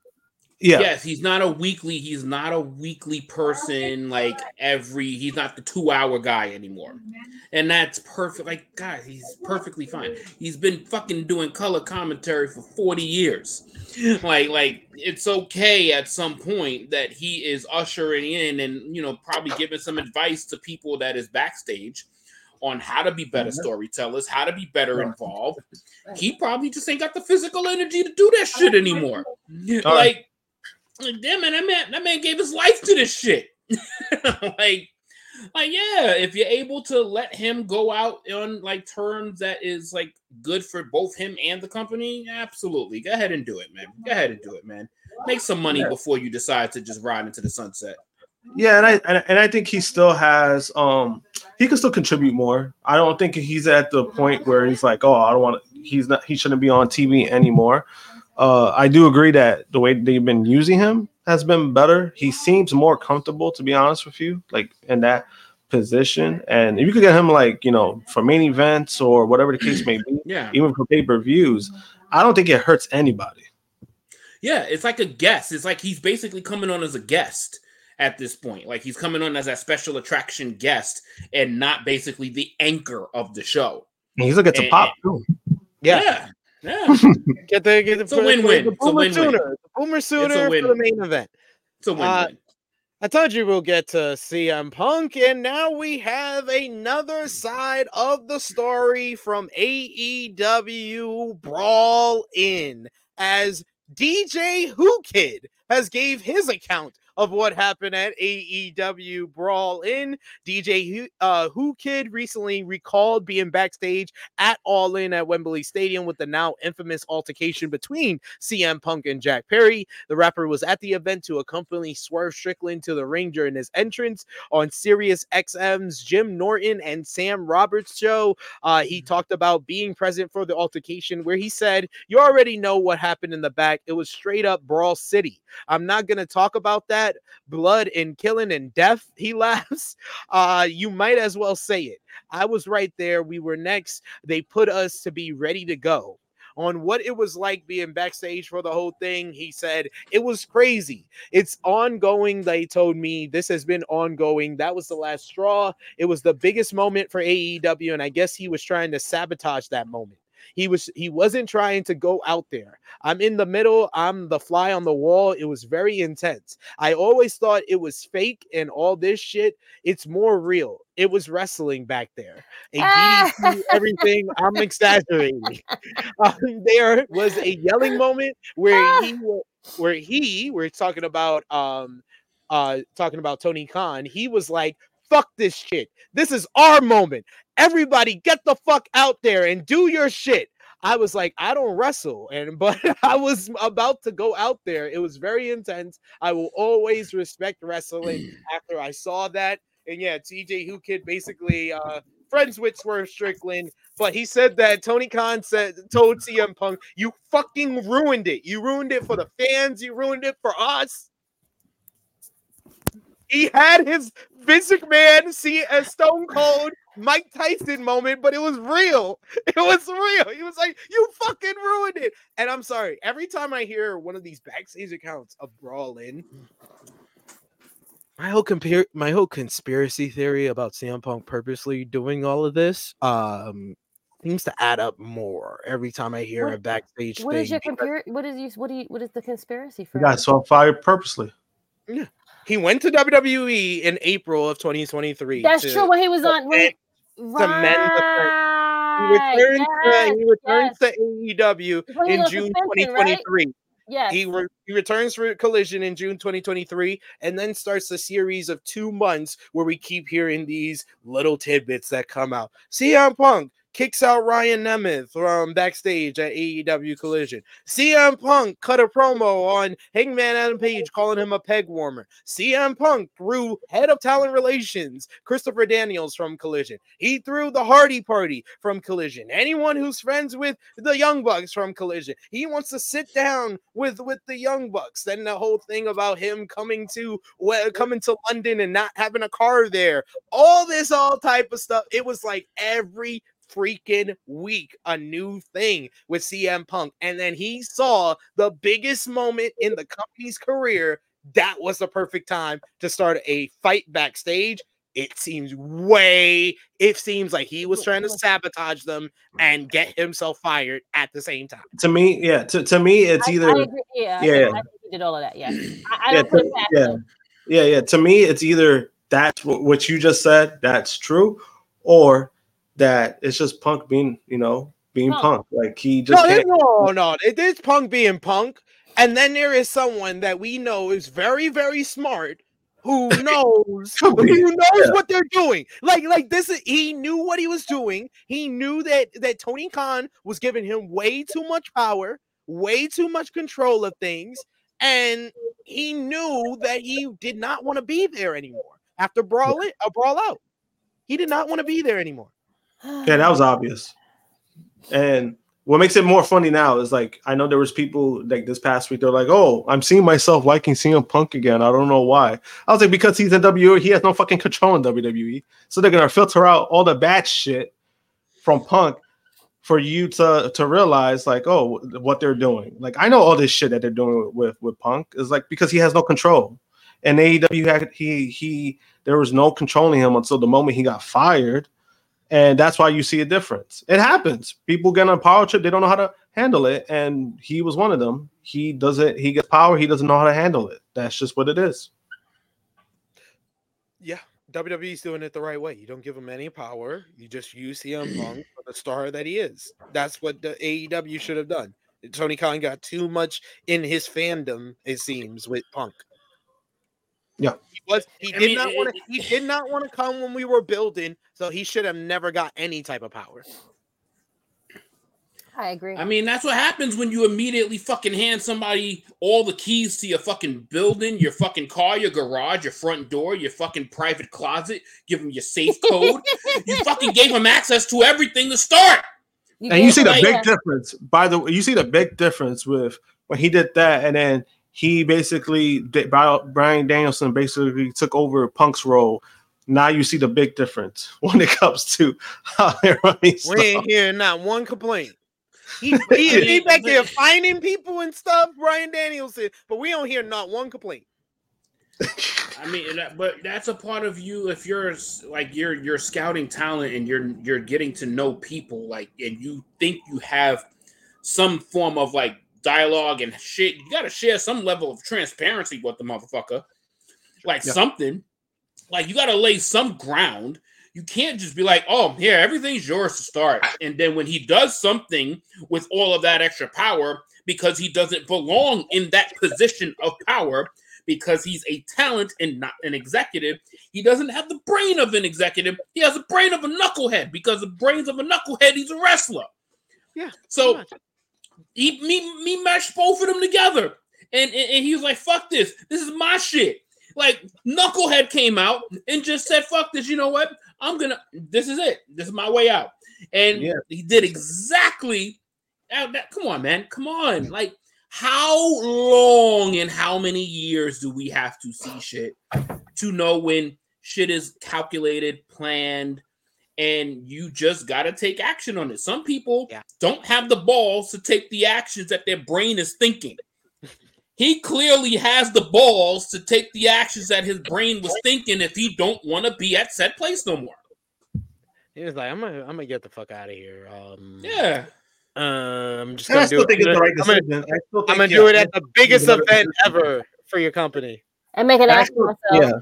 And I still think it was the right decision, no matter what people want to say about WWE's ratings and all this stuff about social media. Like, oh, it was the highest rated, it was the highest viewed moment. It doesn't fucking matter. I think to this day, I still think they made the right decision by letting him go. We got one more thing before we give a 100%. quick preview of AEW Collision and a Battle of the Belts tonight, and that is Mr. Matt Riddle. Matt Riddle, during a virtual signing, talked about the possibility of possibly joining up with AEW. Matt Riddle said, yeah, honestly, I feel like a lot of the talent when I got released were going to try to do that. I wanted to think outside of the box and maybe not rush right back into doing TV matches. TV is a lot different than wrestling on pay-per-view or the indies. There are commercials, they cut times, they change things. For me right now, New Japan, MLW, the indies, I can display my art and I'm not under any time crunch or requirement. I have a lot more freedom. TNA isn't out of the picture either. There are certain things I want to do. I really wanted to work in Japan and I made that a priority.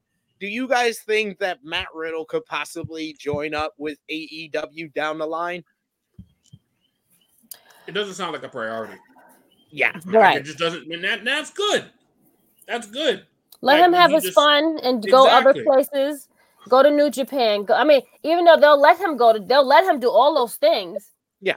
But I think he wants to do it on his own terms. I think he wants to just be, go around and like see where he can go and flourish and do what he can do. And that's understandable too. So I'm not mad at that at all. It's the right way to kind of think about it. You got to think outside the box to make a name for yourself. And his name has been popping up more often than not since he needs making moves. Yeah. He really needs this time away from like a big company, to be honest with you. Yeah. Just because of how like his WWE run, how like that went sour and like all the stuff that you was hearing about and him being problematic. I think this is the right thing he should do because he's still a popular name on the indies. Like, yeah, right. There's still a reason why he's getting booked a lot. Sometimes Matt Riddle, from personal experience, he tends to double, triple book himself by mistake because he doesn't realize how many shows really want him.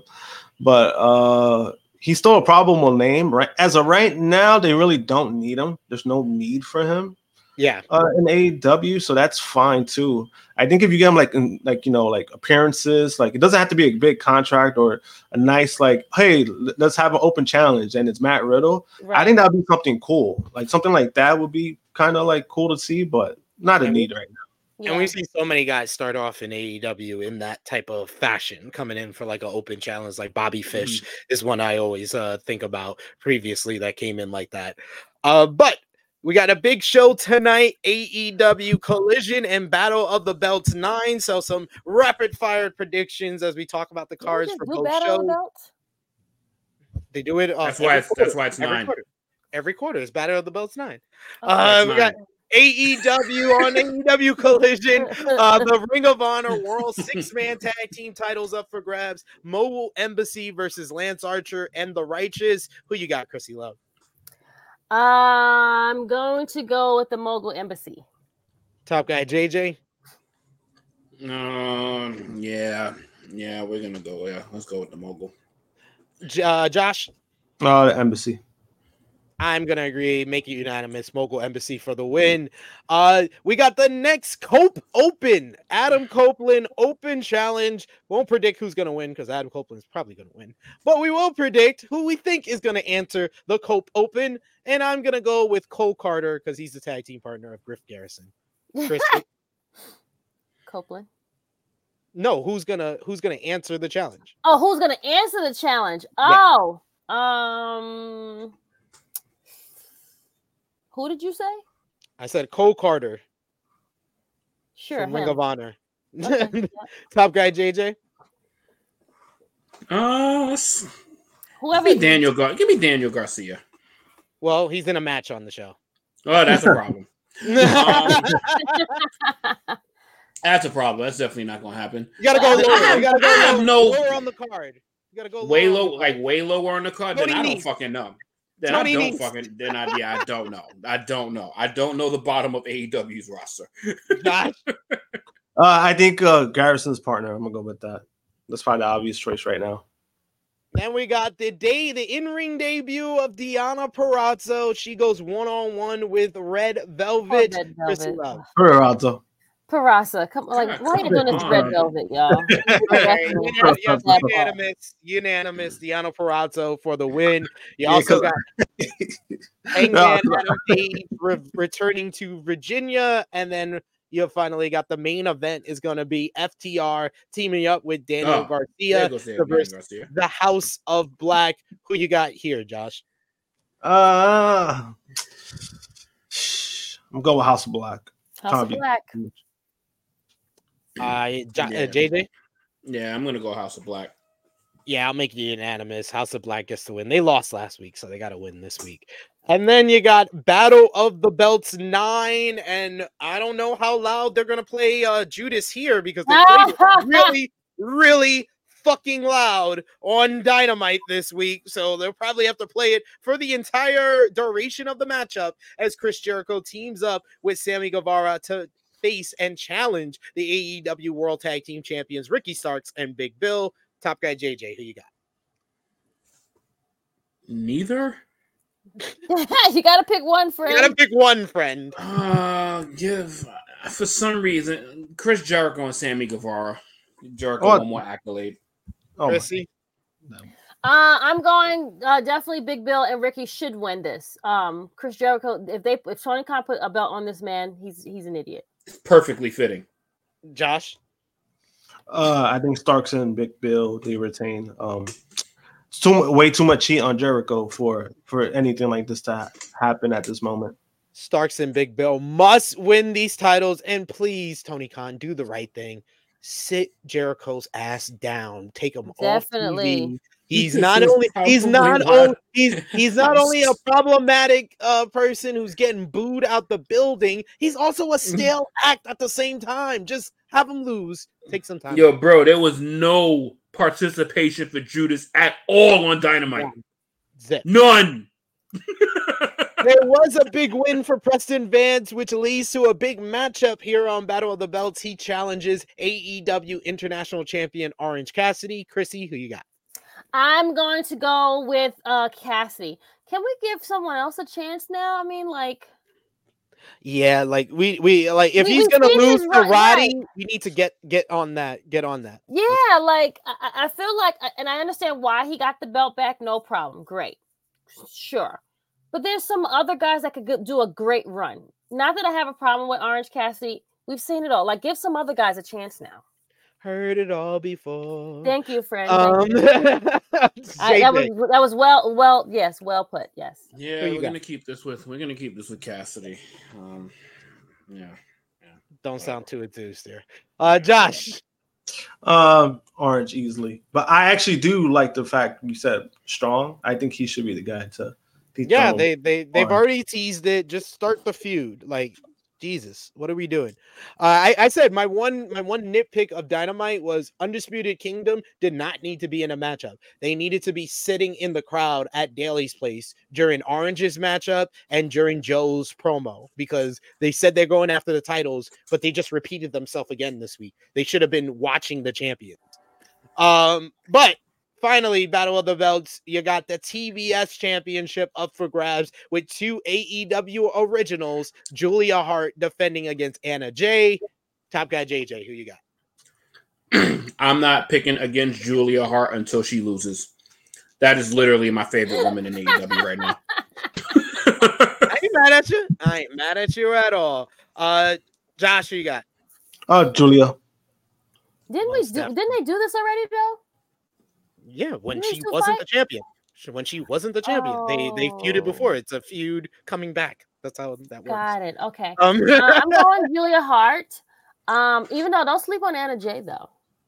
No, I think if they're attempting Anna Jay to be a baby face, I think that they definitely need to show that promo she did after her match. Got emotional about Brody Lee, but I'm willing to give her a shot. They just need her to get more reps. Give her I always say, this is the thing that we say, we got to give her the Sky Blue treatment. Sky Blue got better. Is fine. But there's levels to this. But there's like levels to this. Nah, JJ. You got to see the difference between Anna Jay and Julia Hart. They started at the same damn time. Oh, Julia that's Hart- why I love Julia Hart. That's why Julia I love Hart is so far ahead. And then Sky Blue started after Anna Jay, but they just gave her a lot of reps. And now she's past Anna Jay. Like, Anna Jay needs more reps. That's what I'm saying. Yeah, that's it. Listen, But don't. as long as she doesn't interfere with Julia Hart, we good. Oh, no. I'm not saying her to She don't win. interfere with Julia Hart, we good. Julia wins, but we need Anna Jay to get more reps, more matches. Be in there Julia's more. that chick, yo. Yes. She's a star. She's absolutely a star. We have a super chat donation from our good friend Tom Talks Rubbish. Thank you so much, Tom. Great interview I did with him. That's going to be dropping, I believe, next month or March. Tom saying, "What's up? Thank you for being nice people. You are the nicest, sir." We also got one of our members, Brandon Brown, who has been a member for 3 months. Thank you so much, Brandon. We appreciate the support. Always popping in on our flagship podcast here. And then we finally got the Negro Buck, Nick Jackson, Nikki Boy. Oh my God, who just did that? What? Oh shit! Y'all didn't see it. That's why. It was like hearts that came out of my stuff. The thing when I did like this. Oh, I totally missed it. I totally missed it. That. I didn't do that. Look, we got a little change now. Now we need a sound effects. We be all right. Got a super chat donation from Nikki Boy. He says, "From the disciplinary dragon." The more y'all do this shit and make Chrissy see shit, then it's all better for everybody, you know. Thank you, all of y'all. Send a super chat. She just said she saw little hearts. It just came out. See, Nick said.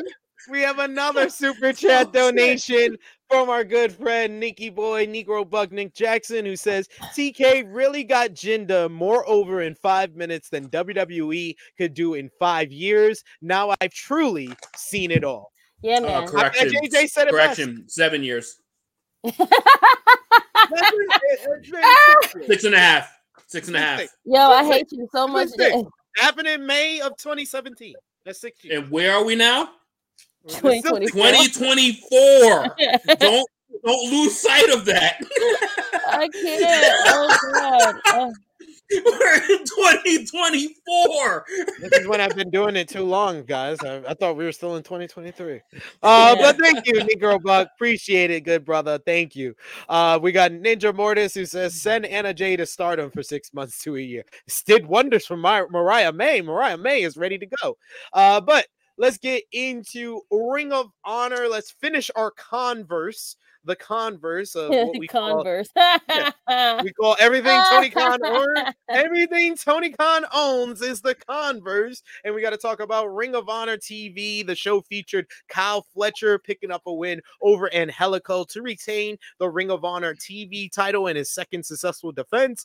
Taya Valkyrie continued her winning streak, defeating Robin Renegade. You also had a 4-way matchup that Queen Aminata got the win over Trisha Dora, Lady Frost, and Diamante. Meanwhile, Blake Christian picked up a win in a fatal 4-way, defeating Gravity, Slim J, Jack Cartwheel. And then you had Shane Taylor Promotions picking up a win in a best 2 out of 3 falls matchup against the Infantry in the main event. But some good action from Ring of Honor TV. But we're finally out of the converse and we're heading over to the land of Triple H and Paul Lafette and Vince McMahon and all that. Shit, the ratings are about to go up.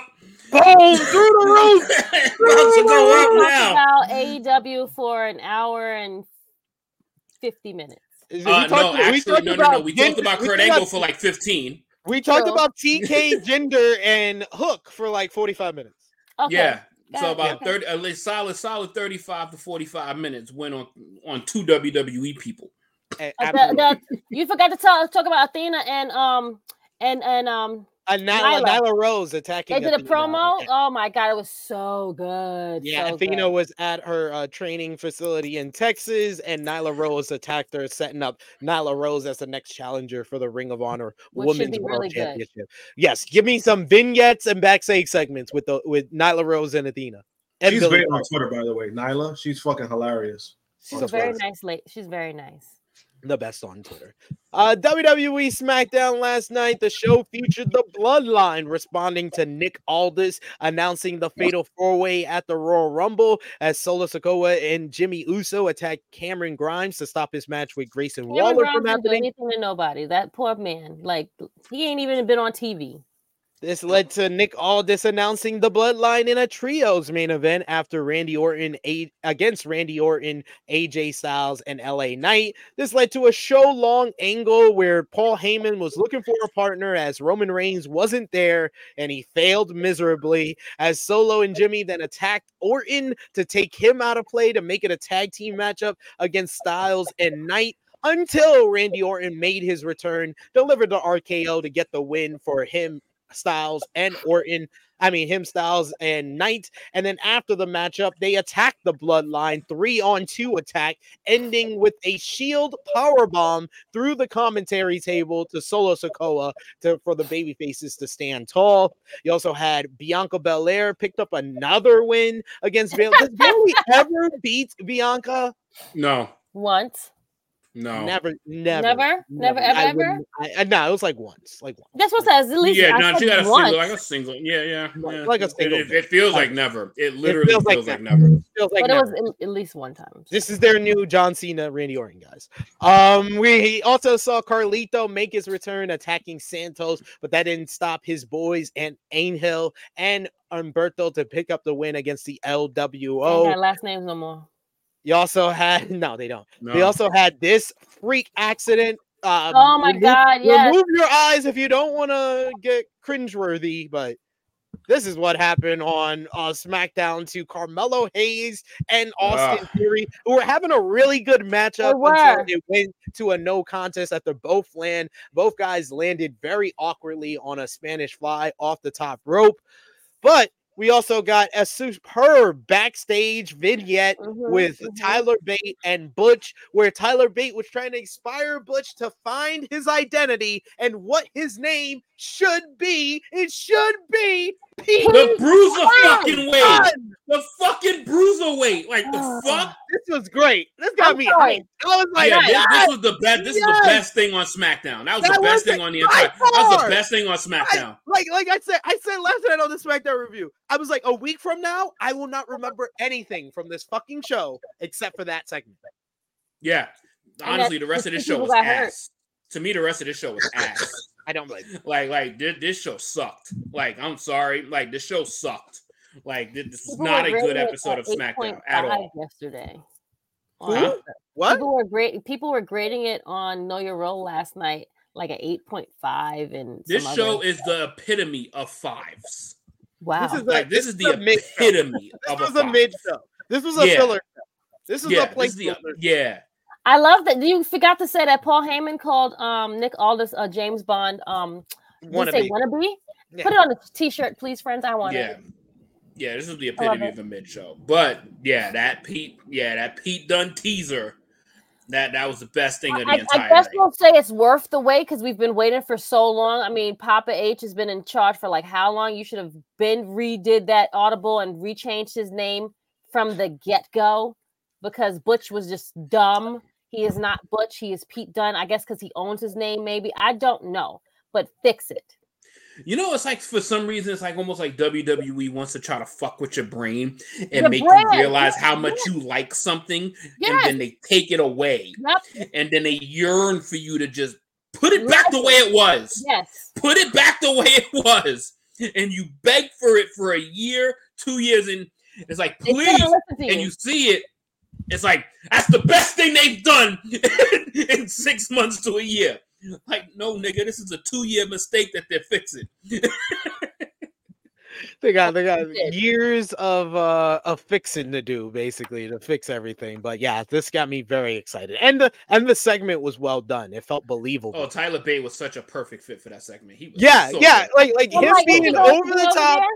Him being over the top, all happy and zen, and then Pete Dunne just said, "Tyler, shut up." I was like, that felt mad realistic. That felt way more realistic than usual WWE vignettes. Yeah. JJ, are you drinking Caribbean Sunset, friend?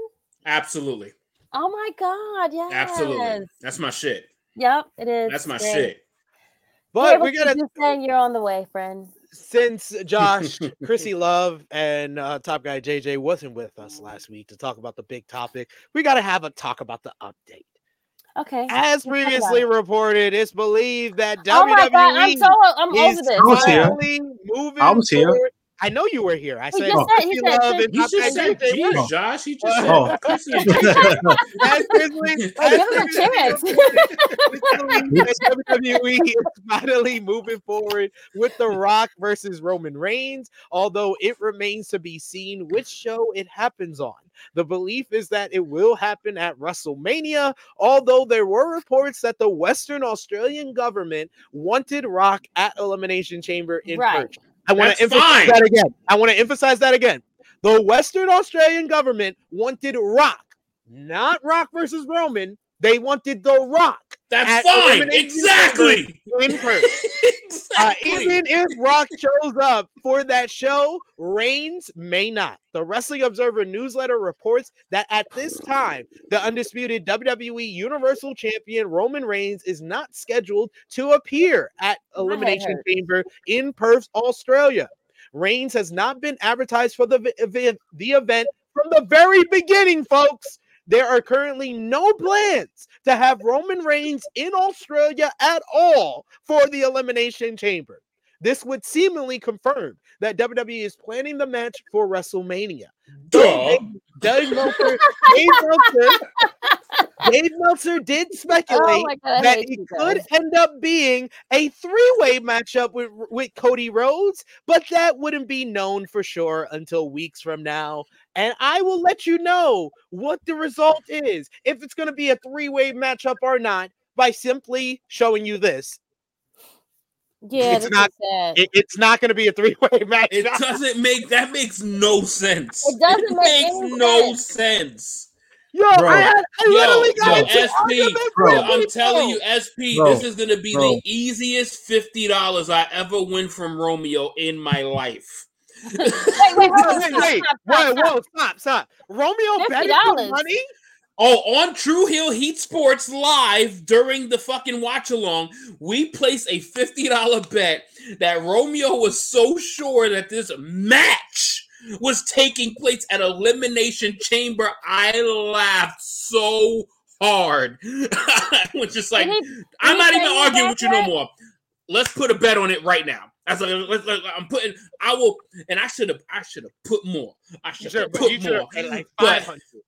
I was like, I should have put a Benji. I should have put a Benji at least. Like, do people that are actually tweeting this stuff, do they not realize that show will be on at 6 a.m. Eastern in the United States? Doesn't make sense. How does make it make sense? Like that is that sense. is like the equivalent of them putting Michael Jordan in a time machine and bringing him back to 1996 to verse LeBron James, who they put in a time machine from 2013, but they're gonna have it at Wrestle Kingdom time. Did LeBron James have hair? Yeah, he had a little bit before he was falling. brushing yo, this is like putting Mike Tyson versus Floyd Mayweather at Japanese times. Like, what? It does not make any fucking sense to put this match that they've been building to before Cody started his story here. It doesn't even make sense to go this deep because it ain't happening. Cuz thank you, Armand. He was there. He was there for the bet. But all you could do is laugh. All I want to know is, did he Venmo you or Cash App you or Zelle you your $50, friend? Yeah, but not only that. I just need the match to be announced for WrestleMania. So the match has to happen. So it has to happen. So like if the match doesn't happen, then we wash. If the match, so obviously, come in, I can't win if the match doesn't happen. Like the match has to happen. I picked WrestleMania. He picked the Elimination Chamber. So yeah. So when it doesn't happen at Elimination Chamber, I'm 50% of the way there already. I just need the match to be announced for WrestleMania, and then it's over. So are we thinking that this match is going to happen this year? Yes. I think it has to. It has to. It has to at this point. Anything besides that, it has to. Yeah. Yeah, Roman has to you happen. like people don't what a lot of the Cody like that are just so adamant that Cody they have put like these fan base of Cody and like Josh is a Cody fan, but I wouldn't even put him in this fan base that are just so enamored with this self-imposed by the fans deadline of WrestleMania 40. There has never been anything said about WrestleMania 40 is the end of the story. Never said that. They even went out of their way after Cody lost, and y'all were all disappointed. Paul Heyman repeated himself from what he said at the Royal Rumble just 3 months earlier that we're only in the third inning, guys. We're only in the third inning. And like people don't understand, like the only way you can get Cody into this spot, if you have made it, that it is now that you have made it a deadline of WrestleMania 40, you should probably just stop watching. Just stop watching.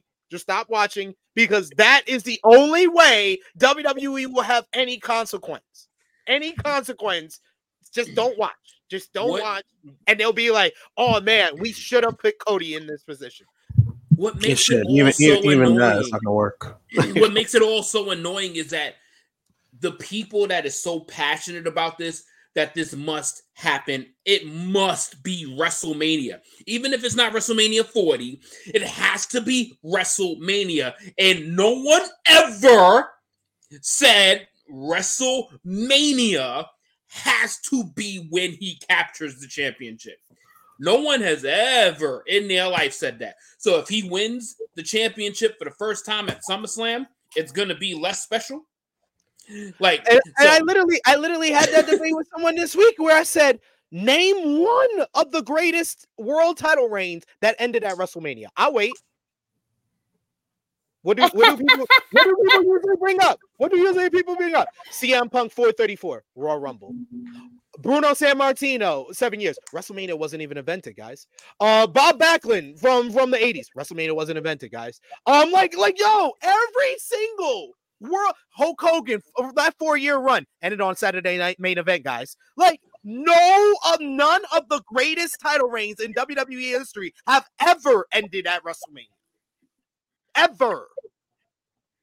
So why are we so enamored that this has to be the place to end the story? And it's not even like this has to be the place to end the story because I suggested and I've laid it out for y'all. I'm really good at reading tea leaves and reading reports. The Rock went out publicly and said the plan was for him to face Roman in Hollywood at 39. WrestleMania 39. Look, yes. What happened? Vince started touching people, had them lawsuits come out. He got exposed. At the same time, Rock was ruining his film career with what happened with Black Adam and DCEU. At the same time, WWE was trying to sell the company. All of it happened at the same time. To the point that the Rock had to hold back another year, and Cody got moved up another year because I am 100% sure if Rock first Roman at WrestleMania 39, Cody would have had the match at WrestleMania 40, and it would have been the end of the story because WWE was only aiming to get 1,000. They were aiming for 1,000. Once they got close to 1,000, there was nothing, not even Cody and his story, that were going to stop them from having Roman Reigns hit 1,000. It is what it is. Cody got moved up a year, so now he gets moved back a year to 41. And we can end the story then. He'll end a 5-year run. Roman and Rock and Roman makes a whole bunch of sense in Philly. In Philly is so important to this story of their story. What happened in Philly in 2015? The Royal Rumble, where Vince McMahon thought, oh, the fans are going to boo Roman Reigns. Well, I got the trump card. His cousin's going to come out and save the day. And we got that awkward moment of The Rock looking at the crowd, raising Roman's hands, being like, oh, shit, they don't fucking like you. In Philly, he won his first world title, Roman Reigns. In Philly 25 years ago, The Rock main evented his first WrestleMania against Stone Cold Steve Austin. Philly makes a whole bunch of sense for the story that they have been telling for the past 4 years. Let's finish that story before we finish Cody's. Okay, Finn. Okay. This is all making a better picture for Cody at the end of the day, too. Cody has been back with the WWE for less than 2 years. He's been back for less than 2 years. Can we build some substance? Can we build some content? Can we build some history for Cody Rhodes with the roster that we have now? Because when he actually wins the shit, where's your interest? Where's your interest when he wins it? Everybody, he finished the story, now what? Everybody's going to be stuck on stupid with now what? Now what? Now what happens? You're just going to get some challenges off the woodworks and everything's going to feel so fucking random. Wrestling is better with history attached to it. He ain't losing to Sokoa.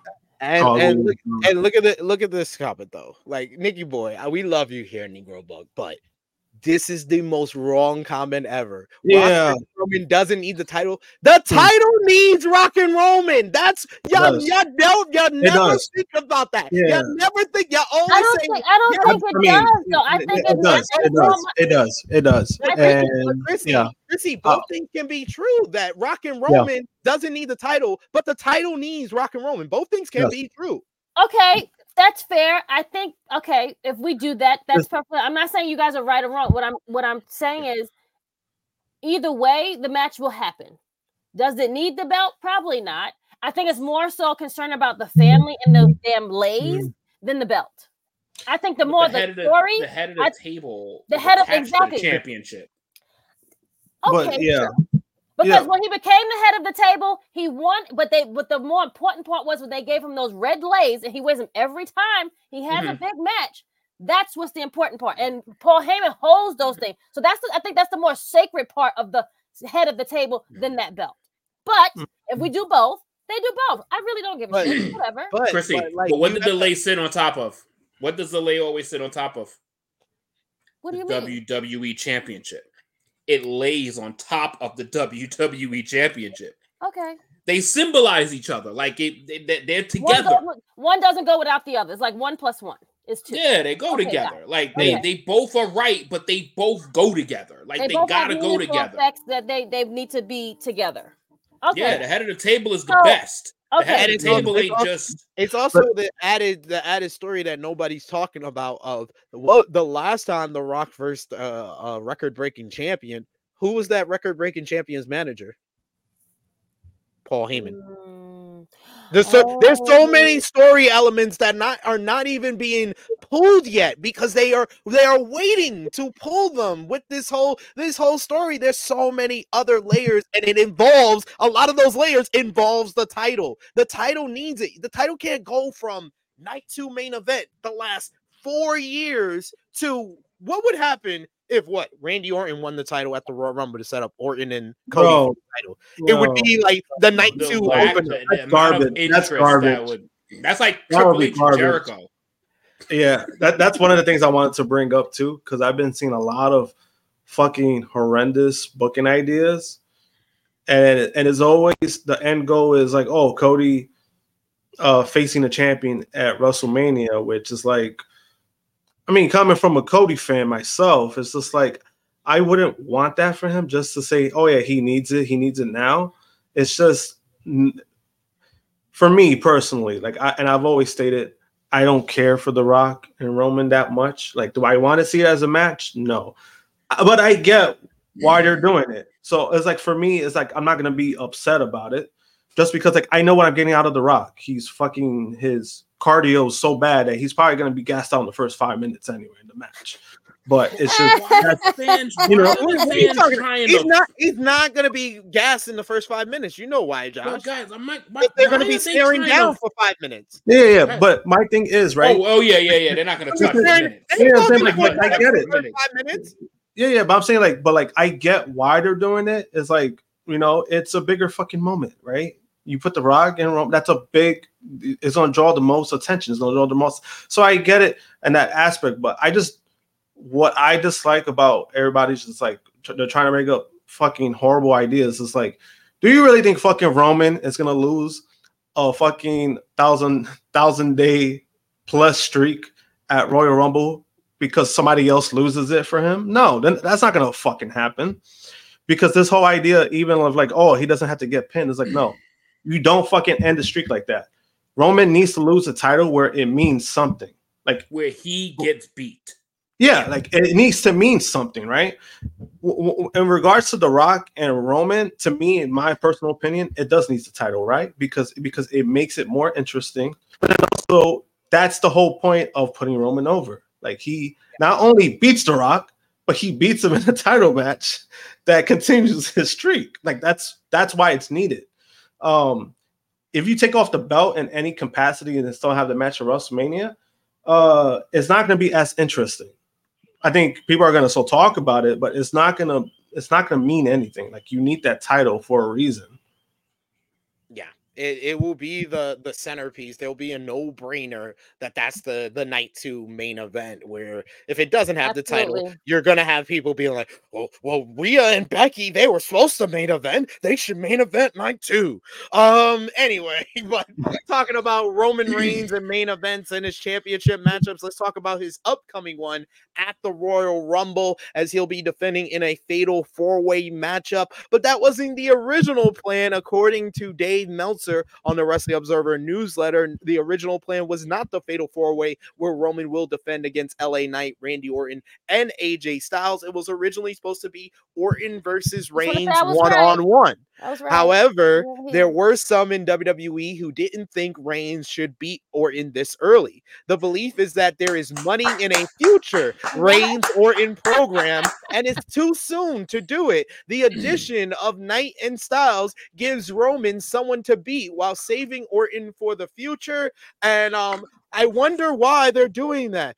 Are they gonna do Orton and Reigns after WrestleMania because Roman's gonna retain? Oh my God! I hate y'all so. I can't. Yo, sometimes when they do dumb shit, I don't think they understand that he's going all the way to SummerSlam, right? But pretty much every time they do dumb shit, he's passing. I told you guys, he's gonna pass Hogan last year, guys. Like we've been when y'all always mad when Cody lost, like y'all was like, but we had to change the story. We told you this was happening. We told y'all from the get-go. So this is why people, all of it makes sense. This is why Cody will not face Roman Reigns at WrestleMania 40. Why are we going to have Cody Rhodes lose 2 fucking years in a row to the same guy in the same night at the same spot? Then you have Randy Orton he is white hot right now. Randy Orton is white fucking hot. And you're going to just shoot your load and be done with Randy Orton in a matter of 2 months? This needs to be a program. This needs to be a whole program. So I loved the call when I saw Fatal 4-Way, because you got meat on the bone still with Randy Orton. You got meat on the bone still with AJ Styles. And you could still have unfinished business. Those 3 can carry Roman all the way to SummerSlam and still provide a level of interest. You got Bobby Lashley. You just re-signed CM Punk. Like, you got meat on the bone. Like, you don't waste, because if Randy Orton loses the championship match at the Royal Rumble, Randy Orton is now out of the picture. Randy Orton's out of the picture with nowhere to go except probably facing one of these other top faces or the other top heels. And what top heels are there on SmackDown?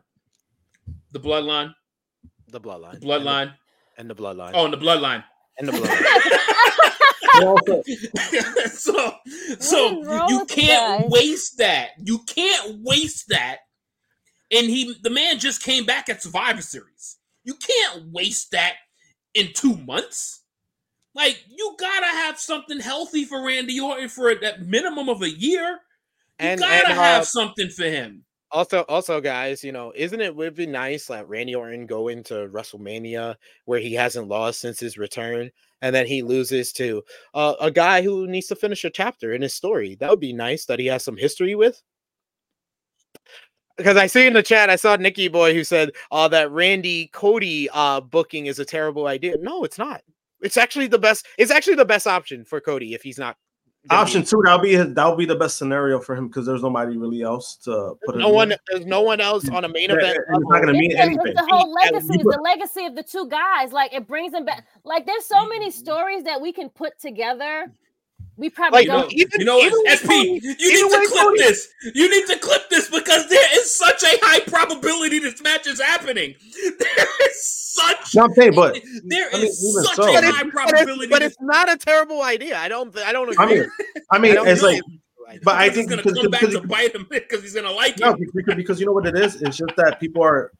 What it is that fans are stuck with the aspect of they feel like Cody needs to win it at this WrestleMania. So it's like no matter who you pair him with, that's going to be a bad idea.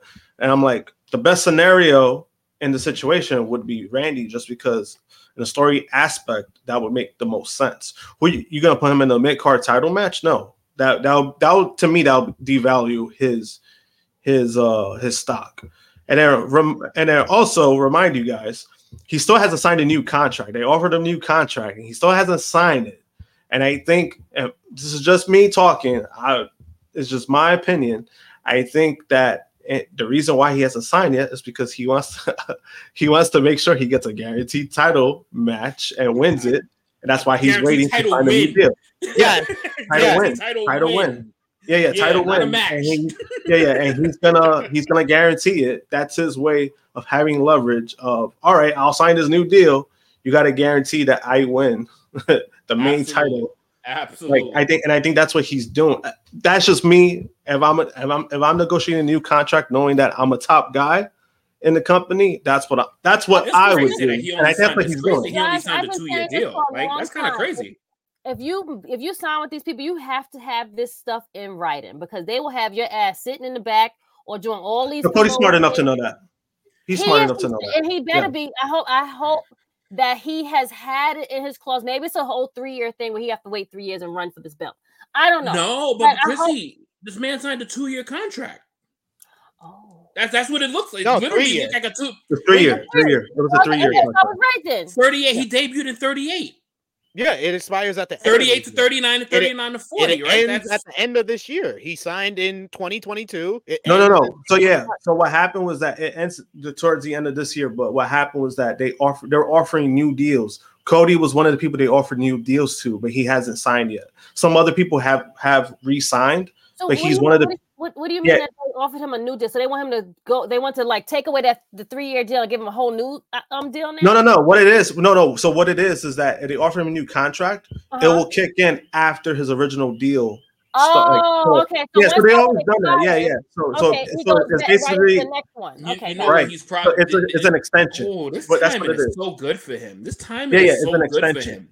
Like the amount of leverage that man has going into that new contract. Yeah. Like Jesus. Like shit. Well, what would you leverage? Like what would he bring? Like what is he going to now say?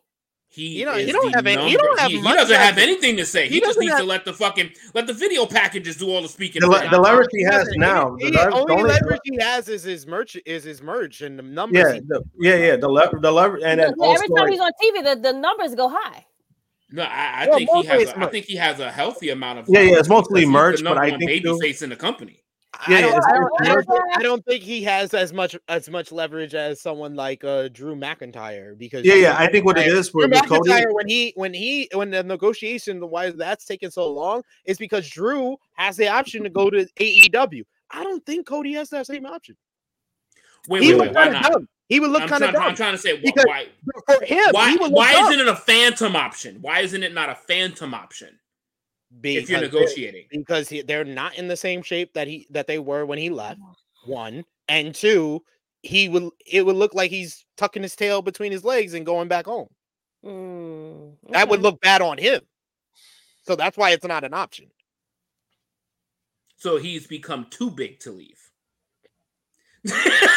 So that's basically he's become too big to leave. He's too big to leave, I agree with Sid on that. I think he's too big to leave, but then also I think with the company themselves, they're probably looking at it like, it makes sense. Like when you say it like that, it makes sense. He would jump right back to AEW. That's the reason why they're offering him the deal now. Like that's the reason why they want him to sign an extension. He just hasn't done it yet, and I think that's part of the reason why he hasn't done it yet. That's like basically having that superstar player that like has like shitty options to go to. Like he's it's like shit, bro. Like so you're saying that fucking Cody Rhodes is like Saquon Barkley right now, basically. Ooh, that's what like, I move around. Superstar talent. I don't want to get the Giants fans upset at us. So superstar talent, but he's like, damn, son. The grass ain't greener anywhere else. I gotta make it here, cuz I gotta make it here. But then also with Saquon, he just has a history of injuries. Like that's the biggest thing with Saquon. Like if it was King Henry, that's a different story. Like King Henry. So my contract negotiated. Yeah, Saquon can't stay on the fucking field. But WWE posted an update on Austin Theory and Carmelo Hayes after their matchup. They posted update following their match tonight on hashtag SmackDown at Theory1 and at Carmelo_WWE were evaluated for injuries. They both suffered face contusions, but will be okay. Hopefully. Not too bad with the face contusions there, but moving on to WWE Raw this week. They did 1.464 million viewers. The show featured Cody Rhodes defeating Shinsuke Nakamura in a good street fight main event. You also had CM Punk confronted Drew McIntyre, who called his ass out, which led to a very compelling promo stage where Drew McIntyre won. He beat CM Punk in a promo exchange. He looked better. He looked good. McIntyre called out Punk for not being a leader and declared for the men's Royal Rumble matchup, while Punk said that he would eliminate Drew last. Yes, that was his big comeback. Katana Chance and Kaden Carter picked up a win over Piper Niven and Chelsea Green to retain the WWE Women's Tag Team titles. Tommaso Ciampa beat Finn Balor in a pretty decent match to set up DIY as potential challengers for the Judgment Day. Meanwhile, Kofi Kingston and Ludwig Kaiser went to a double countout. That was a solid affair. Post-match, the two men brawled, with Ludwig Kaiser getting the advantage and drop kicking Kofi's head into the steel steps. But good episode overall from Monday Night Raw. Drew McIntyre, though, the MVP. Drew put Punk in his place. Punk is now 0-2 in promo exchanges. You know, it's funny. I was about to say that. Like his terrible. I think what it is with Punk, I think he's holding back because he wants to give chances to the other guys to get over. I think that's the reason why he's yeah, I think that's why he's held back because I mean, again, we've seen better. Like we've seen better. Definitely, Punk. Yes.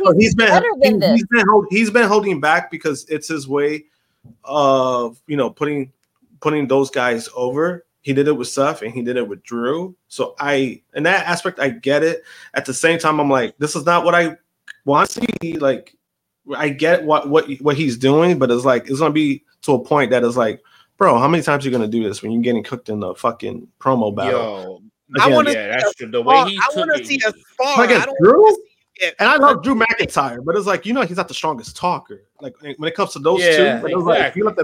It's like I mean, it was good on Drew. Don't get me wrong. It was good on Drew. Let him slide. Yeah. Drew really needed that because he took, at those 2 L's he took from Seth. So he really needed that. So it was a good look for him. It's just with Punk, I get where he's going with. It's just like this. I don't want this to be the norm. Like you got to do something. Yeah. Hope we don't continue to live in the PG Punk era. It's rough out here in these streets. We got another super chat donation from our good friend Will Chisholm. Thank you so much, Will. He says WWE is going to try everything to keep Cody because we know they look at him as the new Cena. Yes. Yeah. They're going to give him the bag. He's going to make perfect. I think he's going to make like 10 mil. Marriage, man. Ain't nobody going nowhere. It's just how much and for how long. Yeah. That's literally it. That's and the perks. And the perks. Yeah. It's like, what am I getting out of this? If I sign this new deal, what am I getting out of this? But WWE has been making new moves, and they now have named the replacement for Kevin Dunn this week. As it was announced, WWE announced the hiring of Lee Fitting. Lee Fitting is a good fit for the new role. As he has been named. I'm about to say, does he? Because he looks like these cats pulled out the straight PS1 picture, bro. Lee Fitting is the new Kevin Dunn, as he is the new head of media and production. The press release reads, WWE, part of TKO Group Holdings, today announced that media industry veteran Lee Fitting has joined the company this week as head of media and production. Lee is a phenomenal leader and executive known for work that generates both critical acclaim and mass appeal, said WWE President Nick Khan. Fitting brings more than 2 decades of experience in production to WWE from ESPN, where he oversees production for tentpole properties, including Monday Night Football, College Game Day, the College Football Playoffs, and many other properties within the Disney portfolio. So Lee Fitting, the fit for WWE. What do you guys think? What did you think about the departure of Kevin Dunn from WWE? Top guy JJ. I mean, it's Vince's lapdog. Of course, he was going to leave at some point. I mean, that was pretty self-explanatory. So that now I'm starting to fully believe that Vince's involvement is going away. When the Lappy is gone, when the Lappy is gone, oh yeah, times are starting to change a little bit. Now you start to feel things are starting to shift a little bit because the lapdog is gone. That's all I've ever known for Kevin Dunn is he's a fucking lapdog. That's Vince's Lappy. I still think Ario's a double agent. He finessed Vince McMahon. And then once he got his name to sign the deal. Oh, absolutely. He sniped That's Ari Gold. Have y'all ever watched Entourage? Have y'all ever watched Entourage? That's Ari Gold. I tell everybody. I'm actually about to rewatch that over, SP. I'm going to rewatch that whole thing. Yeah, I tell everybody. I was like, that's basically based off of him. Like, I tell everybody, nobody believes me. I was like, no, it's legit based off That's basically based off him. We have another super chat. Yeah, I was that's from Will Chisholm. He says, big ups to the GOAT, R-Truth, having the top selling shirt with the Judgment Day. Yeah, that was the best part from Monday Night Raw. Was R-Truth vignette. Live, laugh, love, the Judgment Day. So good. I love how none of these shirts have fucking JD in it. No. None of them. None of the he has completely he lost, so he's out of Judgment Day. He's out of Judgment. He's out of the merchandise for Judgment Day. And he's out of merch too. No bread, no credit, no nothing, bro. And it's funny how they play into the whole aspect of he's supposed to be Judgment Day, but he's not really he wasn't helping them in the matches at all. WWE NXT this week, they did 722,000 viewers. The show featured Dragon Lee beating Lexis King in a decent main event to retain the NXT North American Championship. But wait, there's more. Post-match, Obafemi came out to cash in his NXT Men's Breakout Tournament contract on Dragon Lee to win the NXT North American Championship. I like him. I'm an Oba feminist. You're an Oba feminist? I like him. I think. Is it true that he's the first NIL athlete to win a title? Yeah. Yeah, that he got some potential. Hope they don't fuck it up. Yeah, he's got a great look to him too. He could be he's beast. Like a young Big E. He is. I think that's a perfect and that's yes. Perfect. Yeah. A Big E. Yes. Where is Big E? In the Dusty Rhodes tag, we all know where Big E's. The Dusty Rhodes Tag Team Classic Tournament began as Braun Breaker and Baron Corbin picked up a win over Gallus, while Axiom and Nathan Frazier picked up the win over Hank and Tank to advance in the tournament. Blair Davenport beat Nikita Lyons in a good opener, and you also had the family pick up the win over OTM to retain the NXT Tag Team Championships. But WWE has been experiencing some changes a bit as they have been doing more partnerships with different promotions, including over in Japan. We talked about it last couple of weeks, their partnership with All Japan Pro Wrestling, and apparently there is more to that, as it was reported reported WWE is looking to potentially work more openly with Japanese promotions. The Wrestling Observer newsletter had reported WWE is looking into establishing partnerships with Japanese wrestling promotions, and that All Japan Pro Wrestling was just step one in the matter, with Charlie Dempsey having gone there to compete against Triple Crown champion Nakashima. Fightful Select reports that one source told them that WWE and AJPW relationship is a wait and see how it goes situation, but that things were looking positive thus far. The source noted that WWE has been more relaxed about the potential of working with other companies since Nick Khan came into power, and AJPW sources said that they were happy with Charlie Dempsey's performance and his appearance in their company, and he was a great representative for WWE. There had been rumors that WWE potentially wanted to work with Stardom and NJPW, and WWE sources told the outlet that no deal was in place and they weren't aware of any conversations. The company has been said to be interested in some sort of connection with New Japan Pro Wrestling, but it's unlikely considering NJPW and AEW's relationship. In the latest Wrestling Observer radio, Dave Meltzer reported that the partnership between AJPW and WWE was well underway as a deal was made between the two companies, and Fightful Select responded and said that they've heard the same thing. So it seems like we're going to see more of WWE and All Japan Pro Wrestling working together, as long as they don't, gut it and take over the whole company and it goes out of business in a year.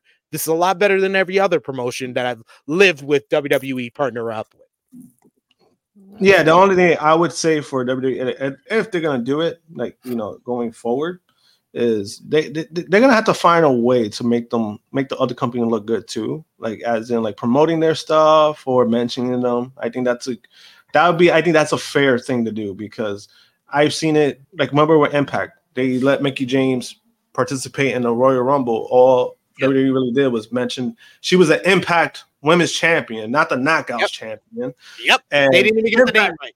And Impact did way more for Mickie James for that Rumble appearance than WWE did. And that's all I really ask for in that technical aspect of things. Is like, if you're gonna partner up with a company, make sure just it doesn't hurt. You use social media, use certain things, use your platform to at least promote them too, because you want people to be familiar with that product too. If you're going to be in partnerships with something, you got to have them familiar with what you're working with. And I'll be critical of AEW here. AEW doesn't even do that well. Yeah, exactly. No. Like Eddie Kingston had a match with Wheeler Yuta on Rampage last night, and he has a title defense tonight against Gabe Kidd on NJPW Battle in the Valley. Not fucking once did anybody on commentary mention that shit. Yeah, and that's that's something that I think they really need to work on. Like, be partners with people or whatever the case may be, or whatever you feel like. That's something that they have to do, in my opinion, and it's all around. I agree 100%. But I mean, you got to. Got to. That's how the partnership is gonna work. If you're gonna try to make it work, at least. But let's move on to NJPW news. As NJPW, they had the week off in advance of Battle in the Valley tonight, but we got some tidbits of news to discuss with Kazuchika Okada, who is currently booked for multiple shows after his NJPW contract is set to expire, according to the Wrestling Observer newsletter. Okada's deal ends on January 31st, and he's currently booked for every card after February 1st, where a full card was announced. There's no word on if he has signed a new deal, but this news doesn't necessarily mean that he has. Will Ospreay's deal also ends on the 31st, and he is booked for the New Beginning in Osaka card on February 11th, but at the very least, Okada appears to be working a full schedule for the next month at the very least. In other contract news, Gabe Kidd was reported to be his contract is about to expire at the end of the month. On Tuesday, Fightful Select reported this. He's been a member of the Bullet Club War Dogs since last year. Kidd is planned for the upcoming 5-on-5 cage match on February 11th as Bullet Club War Dogs versus United Empire at New Beginning in Osaka. And Kidd has been with New Japan for 4 years since joining them in January 2020, and he has been a regular also for Rev Pro. In his time with NJPW, he won the Strong Openweight Tag Team titles as a member of Bullet Club War Dogs, along with Alex Coughlin. But if we're talking about free agents, we got to bring up Tama Tonga as he got trolled this week, ladies and gentlemen. This is a story that I'm sure Top Guy JJ will enjoy. Tama Tonga was changed on New Japan site as no longer being the never openweight champion because they did an angle where Evil invaded the NJPW website headquarters and had under duress the organizers of the website change the website where they deleted Tama Tonga's profile, God bless you, and then changed Tama Tonga from not being never openweight champion to Evil being the never openweight champion. They did the whole angle and they aired it on New Japan's social media. New Japan then released a statement saying Tama's profile has been properly replaced. They put at the time it was a company decision that Tama is already fired. I don't have to come to Nagoya event either. Ha ha ha. This is what Evil wrote on social media. The two are set for a match on January 20th at New Beginning in Nagoya. But Tama Tonga did say that this is his last full month in NJPW. So what do you think about Tama Tonga leaving the company and potentially people saying that he might join up with WWE? The fact that we did the same face is like it's saying all. No. Like, don't do it, friend. Oh no, you don't need to do it. Yes, but no, he probably wants to I get though. he wants to come to the American. He probably wants to come to U.S. soil. I know he's been with New Japan Pro Wrestling for a very, very long time. So I think I understand it's time for a move. Time for a change. He's gonna have to make it work. Like what I mean by him,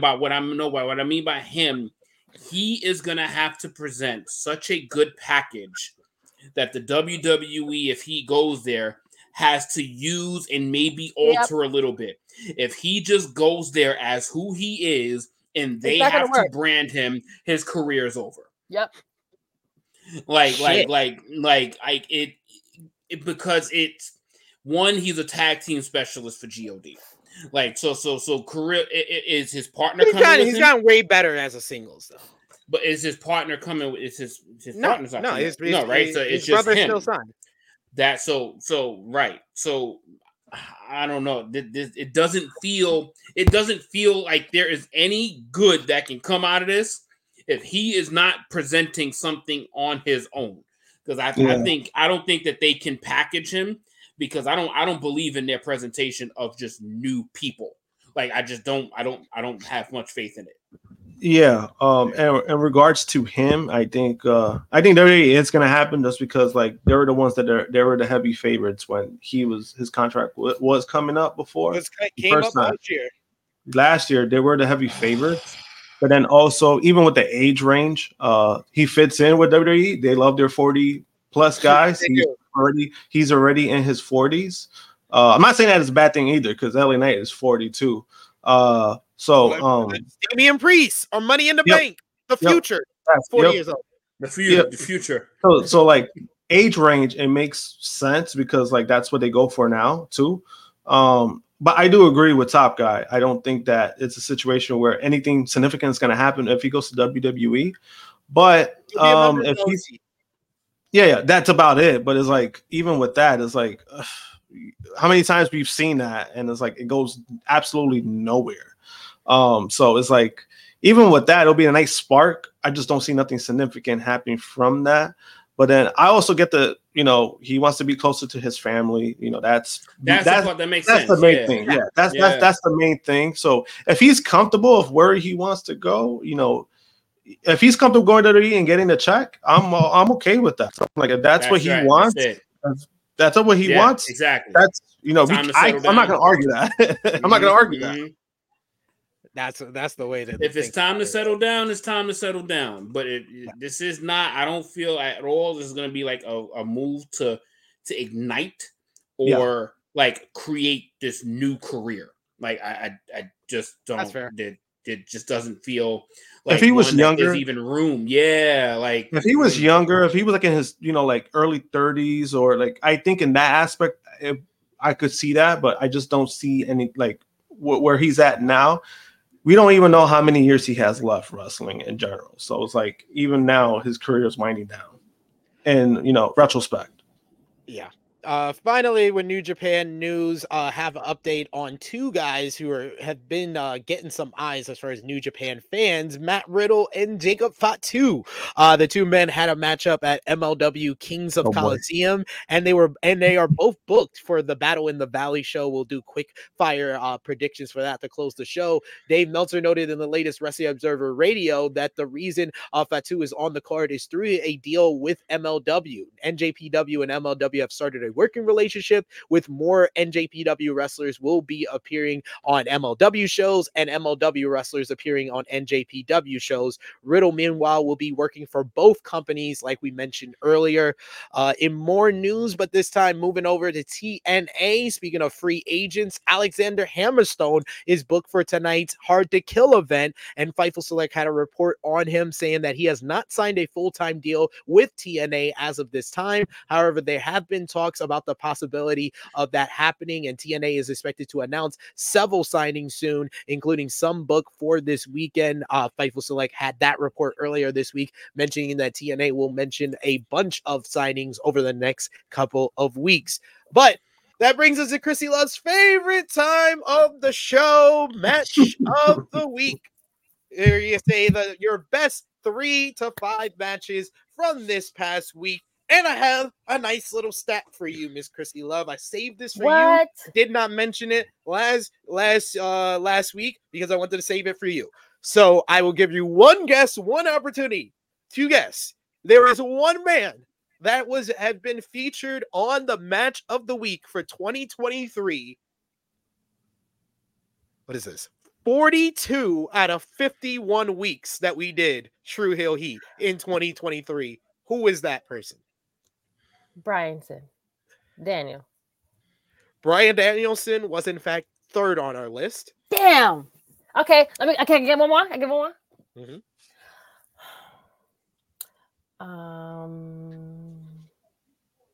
Okay, is it New Japan or is it like someone here? Can't give you that. You gotta guess. Damn it! He's not gonna give you that. Damn it! Will Ospreay. There you go. You're gonna hit it. I was like, I can't. I was like, it's too obvious. If I say New Japan, you're gonna think it's Ospreay anyway. So, yeah. Good job. So who was number 2? Zack Sabre Jr. Whoa. Okay, Just so I was close. I think he edged Bryan by like 1 week, but they are like. I think Zach had 29 weeks and Bryan had 28. That's crazy. So, but Will had 42. 42. He's been in all of our, he's been working. I mean, He has week. But this is a week where we won't be mentioning Will Ospreay. Right. But I will start things off with the match of the week. Not as many options as last week when I gave 10 matches, and Jeremy trolled me about that.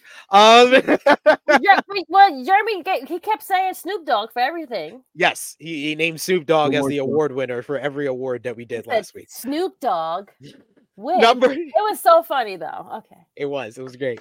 Number 5 for me, Sting and Darby Allin versus the Don Callis family from Dynamite Homecoming. I thought that was just a fun, insane triple tossed him across the ring. Like a somersault, like it was so great. I had so many memes off of them tossing Darby. Oh my god, it was so great. Yo, I was telling Chris because we were watching it live when it happened. I was like, yo, they did the old school Batman 1960s throw. I was like, in some of the episodes when they threw Batman and Robin off the boat, that's the way they did it. They're like 1, 2, 3. Yo, I was dying. Yo, I loved it. But Darby said something when this was from last week's. He was like, yo. When he had the match with Takeshita, which was a banger, he was like, yo, I fucking love wrestling. Like, I don't give a shit. He's like, I do this for you guys. Like, even if I get my ass beat, like, I do this because I love it and I have a great time. Thank you. And he left. I love that. Love it. Like, number 4 for me, I had to show some love to the ladies this week. Number 4 for me, I'm going Queen Amieta versus Hikaru Shida from Rampage. Number 3 from me, I'll go Eddie Kingston versus Trent Beretta from from Collision last week. I edged that out just over Wheeler Yuta and him from last night. Number 2, FTR versus House of Black, and number 1, Hangman versus Claudio from Dynamite. Chrissy? I pretty much have the same from like you do, just in different orders. But yes, number 5, Sting and Darby versus number 4 is going to be well, I only have 3 actually, to be honest. Sorry. Okay. That's fair. It was a short week. It was a short week, and I wasn't really in tune to be watching everything like I needed to be. But number 2, I am going to go with FTR House of Black. And then number 1, I'm going to give it to the ladies this week because this is my girl. I'm rooting for her. I don't know what her stands are or what they call them, but she's from Zamunda, and we are with her, and we are standing strong. So yeah, those are my facts. Those are mine for the week. I know she's not from Zamunda. Don't tell her that, please. I know she's not from there. Okay, JJ. I'm not sure I can give you 5, but I can give you at least 3 of them that are 3, maybe 4 that I liked a lot. I'm gonna definitely show that women's 8-man match some love. That 8-woman match some love. For them. Okay, I from Dynamite. Like I really love that match. That shit was really good. From the same card, I would go with Hangman and Claudio. Okay, so I can't give any particular order. Let's see. I don't WWE. Can I add those two in my side? Yeah, you just need one. You just need one more.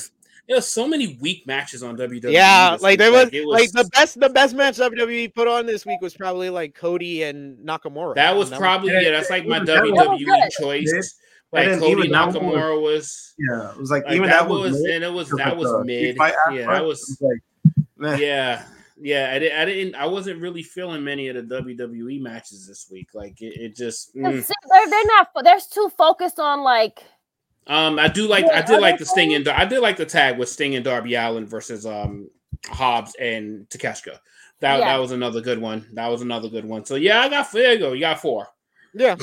Like most of my matches were from AEW this week. Josh, pretty much the card. The AEW card was the best because I didn't see Collision or Rampage, so I can't say. Yeah, I got top 3 for the week. The main event from Dynamite, that was really good. Adam Page versus Claudio, and then number 1 for me is Kingston versus Beretta, just because I really like the hard hitting. Kingston has gotten to a point that I'm like, every time he comes out, I already know he's gonna have a great performance. Yeah, that's how I feel about Kingston now. And for a lot of shit that people were saying about, like, oh, why is his first opponent Beretta?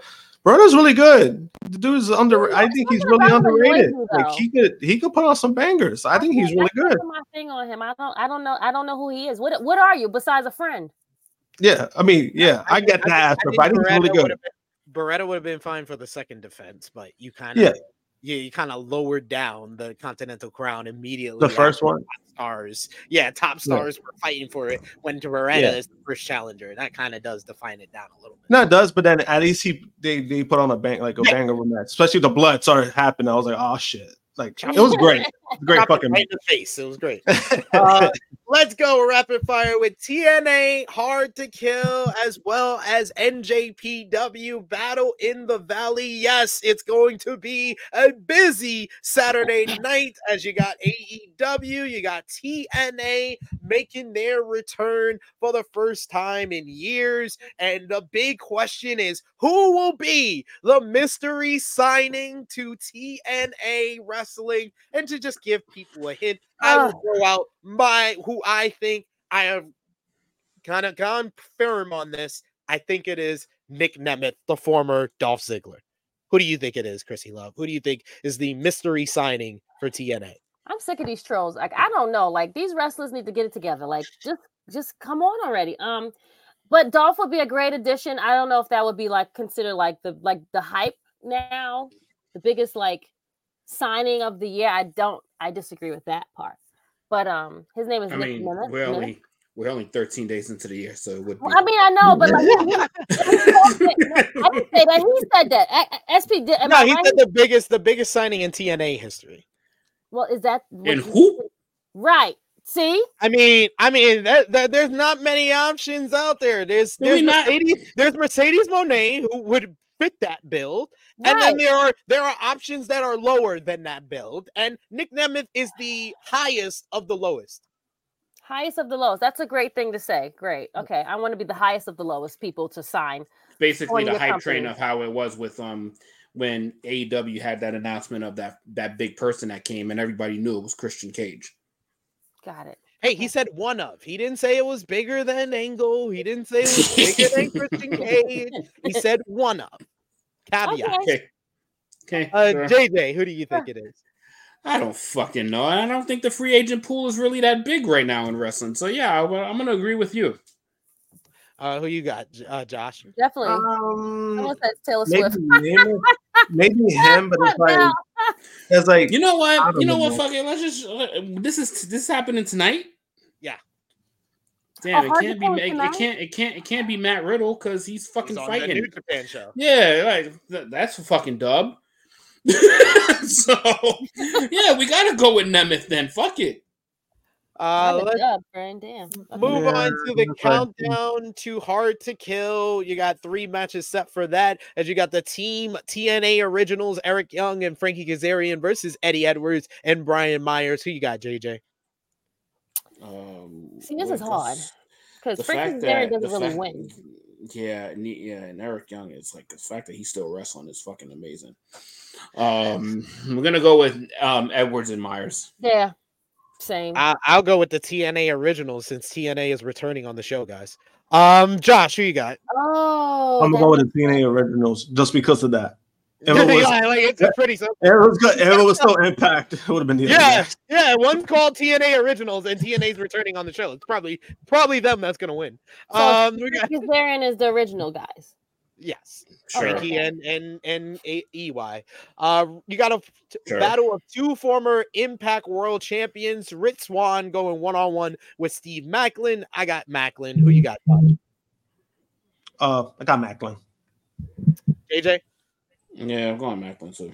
Damn, no love for Rich Swann. I got Rich Swann on this one. Hey, I like Rich Swain. I don't mind him. Rich Swain. You know Swain. what? I can't. Rich Swain. For the TNA Digital Media Championship, no disqualification. Tommy Dreamer versus Crazy Steve. Yeah, Crazy Steve should win. This is crazy. Y'all gotta see Top Guy's reaction. It's just funny because all you see the thing, and you can see his reaction. Yo, I just saw Tommy Dreamer on a match card, bro. Like this is crazy. No, that ass. He like my friend asked me that. He was like, "Why is Tommy Dreamer a champion still?" I was like, "You asking the wrong person." Like and holding a belt. Yes, he got a whole ass belt. Like this shit is wild, son. Like this is not 19. This is not 2001, bro. This is 2024. So you got Crazy. He's got a strap on his shoulders. So you got Crazy Steve. Yep, Crazy Steve for the win, friend. Okay, cool. Moving on to the main card, you got PCO going 1-on-1 with Dirty Dango, who have Otis Prudius, the former Vladimir Kozlov, as well as Alpha Bravo in his corner. Who you got? PCO versus Dirty Dango, JJ. Yo, bro, PCO look like he fucking aged like 20 years in like 2. Yeah, I'm definitely gonna go with Dirty Dango because PCO just look like he gonna barely make it. Josh, who you got? I'm gonna go with Dirty Dango. Chrissy? Dirty Dango should definitely win this match. PCO just signed with the company again. He's gonna my god, I can't. Moving on. Same thing as Dirty Dango. He just signed a new deal too. Yeah, that's true. Dirty Dango. The walking weapon, Josh Alexander, former Impact World Champion, goes 1-on-1 with one of the longest reigning world champions in the modern era, former MLW heavyweight champion Alex Hammerstone in his TNA debut. Chrissy Love, who you got? Well, if it's his debut, that means he probably should win, right? I mean, we talked about him not signing, though. All right, go to Josh then. Josh? No, I'm saying I'm going with Joe. I know you are, but I thought it was funny to say Josh. I think Alexander wins. I think Hammerstone, all he has to do is showcase his talent. That's all he really has to do in the match. But pretty excited to see this match. Hammerstone is pretty underrated. It's going to be a horse fight. Yeah, so I'm looking forward to it. Two big beefy men. Yeah, especially because I'm pretty sure a lot of people don't know. Big meaty men slapping meat. Yeah, that part. Yeah. JJ, who you got? I'm gonna go with the walking weapon. He's gonna slap more meat. I'm gonna go with Alexander as well. We got the second ever Knockouts Ultimate X matchup. The winner of the first Knockouts Ultimate X, Tasha Steelz, goes up against Alicia Edwards, Giselle Shaw, Jody Threat, Zaya Brookside, and Dani Luna. Some big contenders in this matchup, like Tasha Steelz, former champion, won the first ever Knockouts Ultimate X. Giselle Shaw has been chasing championship gold since she came to Impact 2 years ago. Alicia Edwards is an original. Jody Threat had an undefeated streak. Dani Luna just re-signed with the company, and Zaya Brookside making her return. Chrissy Love, who you got? I got a toss between Giselle and Tasha, but I'm gonna go with Tasha. JJ? Yeah, I gotta go with Tasha Steelz. Josh? I'm gonna go with Shaw. I think this is the best opportunity you could do something with her at this point. We got to interview Giselle Shaw. She's one of the nicest people I've ever interviewed, but most of all, she's just been chasing championship gold and never been able to win it. Never been win? This is going to be, this feels like this the opportunity for her big win here. So I think she has to win to get the shot at the Knockouts World title. This one should be a guaranteed banger. For the TNA Tag Team Championships, ABC defends in a 4-way against the Rascals, Speedball Mike Bailey and Trent Seven, Speedball Mountain, and the Grizzled Young Vets making their There's a lot going on. Debut. Who you got, JJ? Jesus Christ. Like, this is a match. God damn. I like the Rascals. God damn! Oh my god! I like fucking Mike Bailey and Trent Seven, but shit, I'm gonna go with the debut and Grizzled Young Vets. I'm gonna agree with JJ. I'm going with GYV for the win. win. Shit, for real? Josh, who you got? I don't know. That match is gonna be good. Yeah, this was good.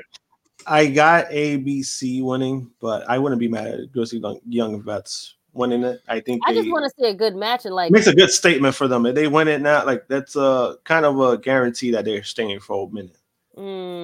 Chrissy, who you got? Oh, I said ABC from the get-go, friend. I'm sorry. Okay. I was going to go. I said Rascals because I like them, but I said ABC to retain.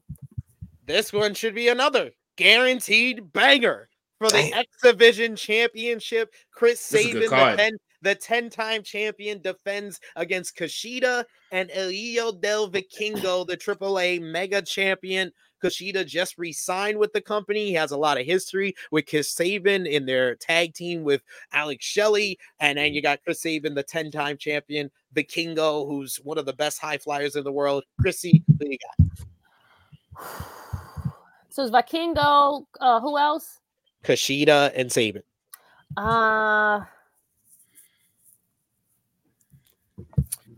Vikingo.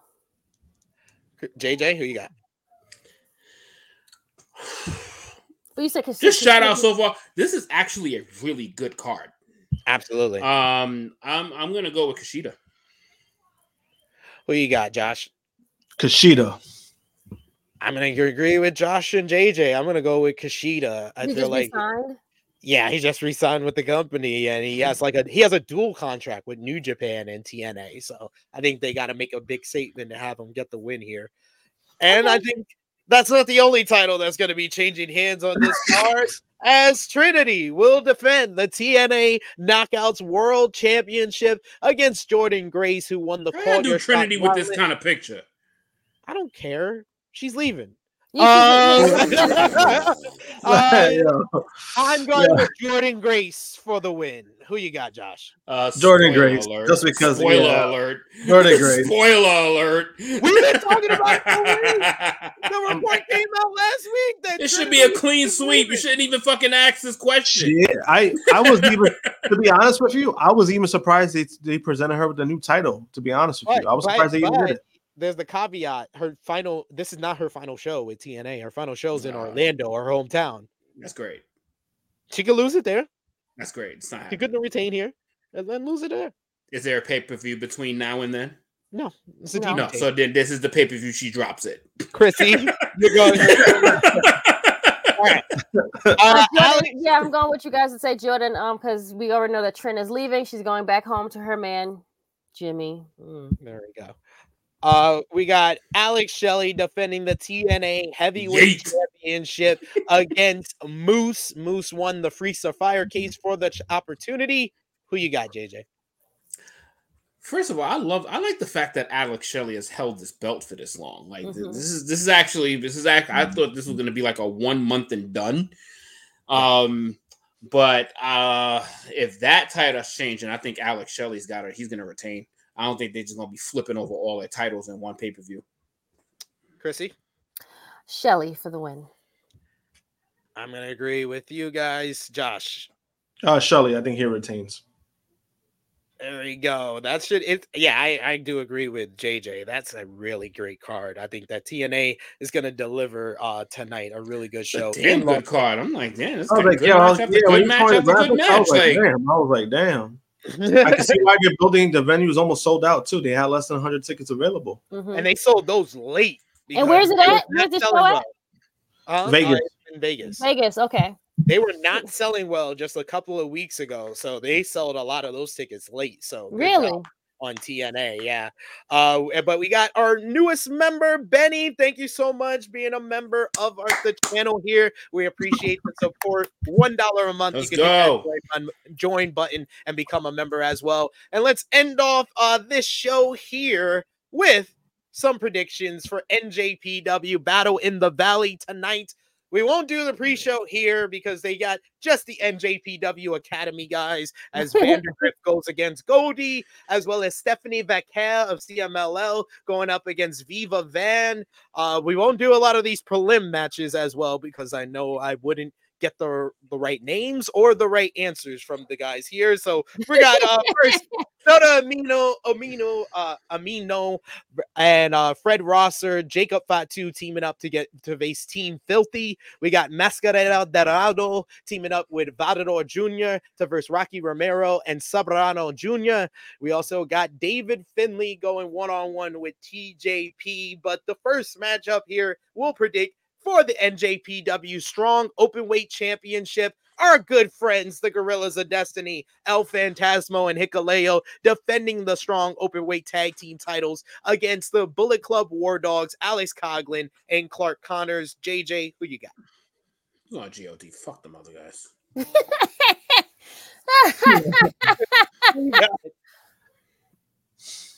For me? Yes, Chrissy. Oh, I didn't hear. I was laughing. I was so busy laughing at JJ. Yeah, me too. I didn't hear it. I was like, oh, I didn't hear what you said.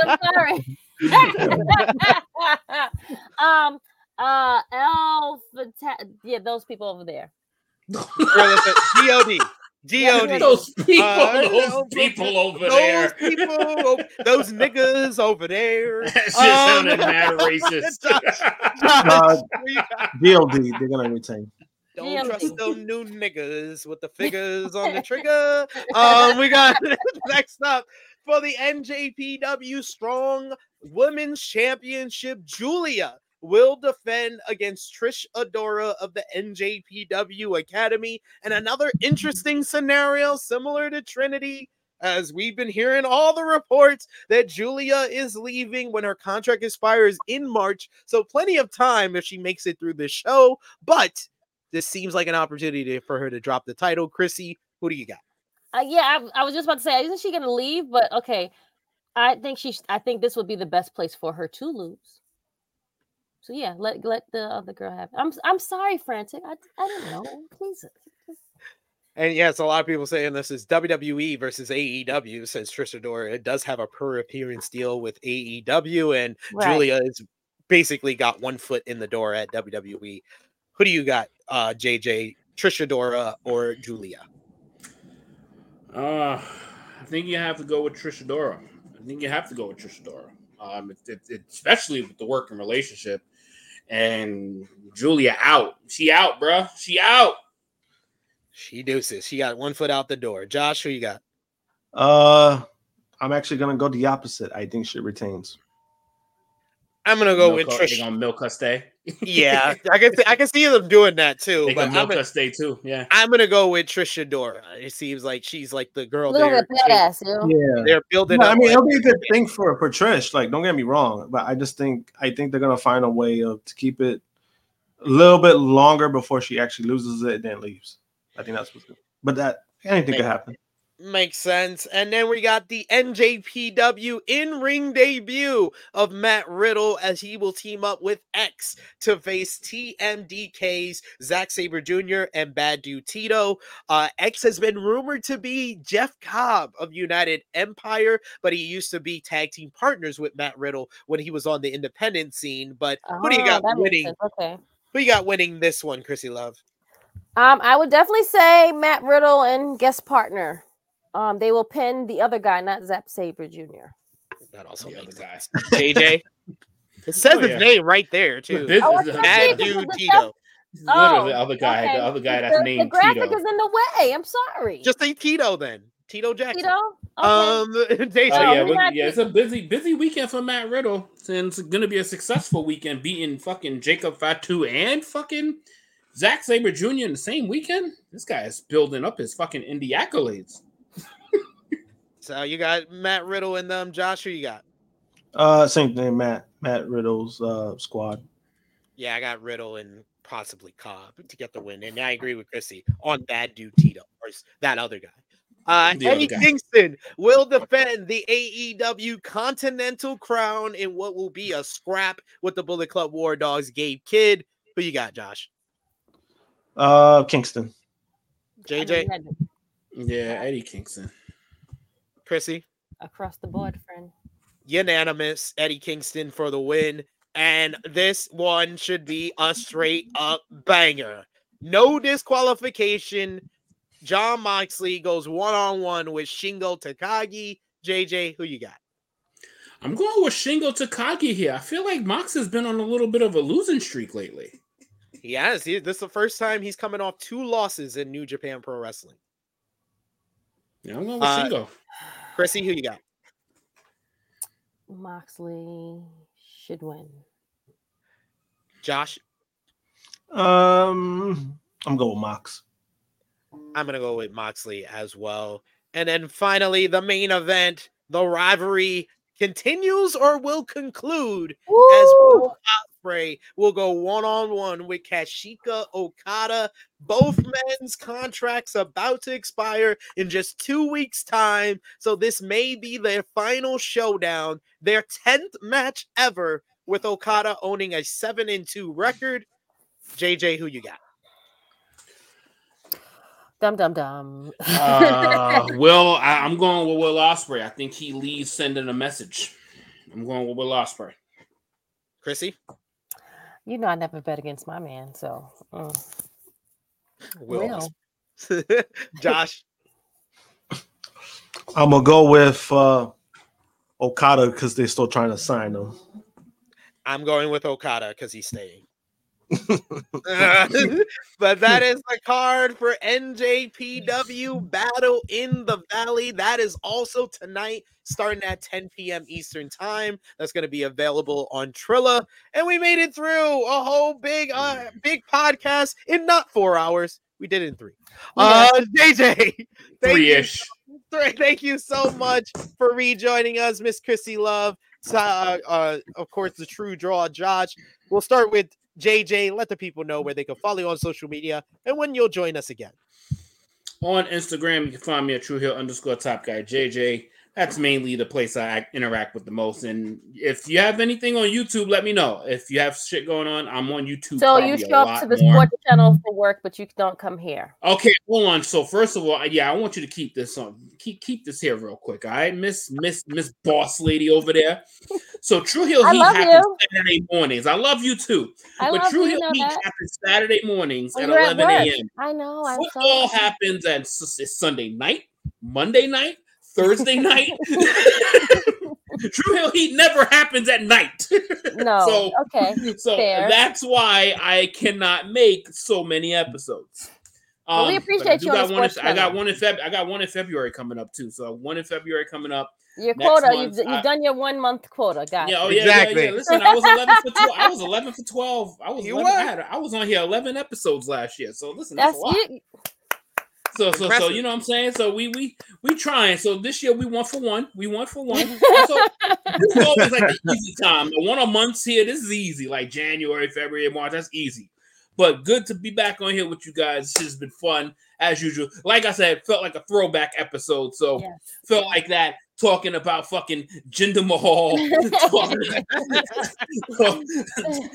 hearing an SP3 7-year in the making rant. Yep.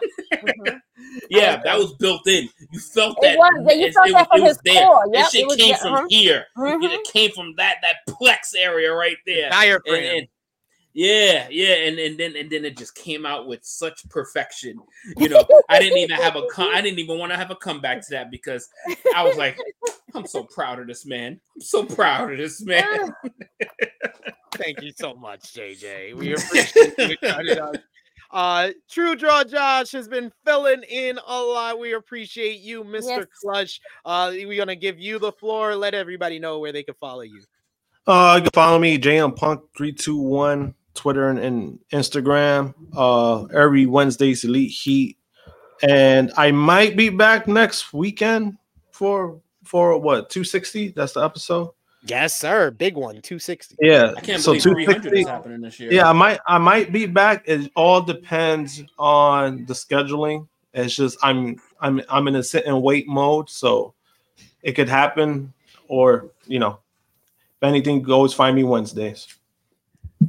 King of the North. I'm always causing nothing but trouble. And no, King of the North. JJ is on the Brock Lesnar schedule. When you talk about Roman Reigns' schedule, Chrissy Love, let the people know where they can follow you. You guys, you don't give me enough credit. You took a 1 week off, and then we have to put the return, Miss Chrissy Love return. I need Romeo or Josh to put Chrissy. Wait, are you going to be here next week, Chrissy? On the Roman Reigns return. My uncle's funeral is next Saturday. Oh no, of course, you got love. Of course, you got good reason. Let everybody know where they can follow you, Chrissy. That's why I wasn't here last week, friends. However, so apparently Fridays I have been like filling in and like being their number 3 person. So catch me on Know Your Role. If you didn't see it last night, we reviewed SmackDown. I was there yet again for 2. This was my second week in a row.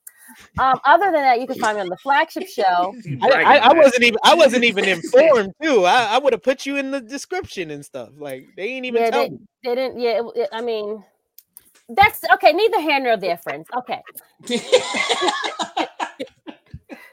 guys. Hey, I'm here most Saturdays now that SP wants to do this for our flagship show. I can't say every Saturday because he's like, I'm on a Roman Reigns schedule. So apparently, since I'm starting off the year wrong, this is only going to be like it's going to be my second time missing. Well, I mean, 2 a month is not bad though. So Anywho. SP got her thinking real hard. Right. I wish I could see his face because he's just rolling right now. Anywho, catch me every Saturday, 11:05 for our flagship show, which is True Hill Heat. Sarah Faces Hills will be back tomorrow. So be there, be square. Put me on roundtables. I do watch-alongs. If I am free and available, hit me up. Thank you. Like Chrissy, we'll negotiate off air. That's it. Thank you. Yes, she's on the island with Roman, enjoying the sun. Let her live her best life. Thank you, Val. I appreciate you. I don't know who did the hearts the last time, but here it goes again. See, look who did that. See? I see it now. It's the MacBook, right? You have a MacBook? I do. Yeah, that's what the new MacBook does that. Yeah. And But if you do thumbs up a certain way, it'll like do like stars or fireworks. I think you just have to do it like a certain way. You can keep trying while I do my stuff. Yeah, but I'm saying Andrew SP3 on the Twitter machine. No, I don't want to do it. You can follow the gang, Facebook, Twitter, Instagram, TikTok at True Hill Heat. Patreon.com/True Hill Heat. $3 a month gets you exclusive content, the True Hill Heat Prediction Championship, and more. ProWrestlingTees.com, foryourwear.com for exclusive content. True Hill Heat Sports, go over there. We got our watch along starting just in a couple of hours for the wild card weekend. So go over there and check that out and check out our previews of Hard to Kill. It's gonna be a long fucking day of streaming. Sheesh. I'm probably gonna be on the True Hill Heat Sports side with the football games happening in a couple of hours at 4:00. Really quickly, before I wasn't able to because I wasn't here last week and this happened last week. Really quickly to everyone that has either donated, retweeted, said anything about the wrestling club. These children are very excited. It's a lot of logistics still going on behind the scenes that, has not been said forth as of yet. But thank you to everyone that has donated, did everything you could. Thank you so much, guys. We appreciate you. And thank you to Cody Rhodes. If Tony Khan passes you the link, because we know Tony Khan watches. So you guys he said when we saw him on Wednesday, he said, "Oh, I heard you guys are going to WrestleMania." So he watches. He knows. He knows. That's the first thing he said to Mr. Perry. You need to start like talking to Tony. Like, I'm on True Hill Heat. I know you're watching. I did. I told him, I was like, listen, I do a podcast, but he wasn't really trying to, talk to me. I was like, you gotta get my boy SP. He was you gotta be like, Jimmy Macaram, right? So I'm trying, guys. I'm trying. He'll cut off the conversation. You bring him up. Yeah, he kind of brushed me to the guy. Yeah, he went to the next people to talk to them. He didn't really want to hear me. So poor Josh, Miss Chrissy Love, Top Guy JJ. Thank you all for joining us. Remember to drop the thumbs up, share it with your friends, subscribe if you are new. This has been our flagship podcast, True Hill Heat 259. Hard to Hinder in the Valley. We are signing off until next time, y'all. Don't hit the Jinder, you bastards!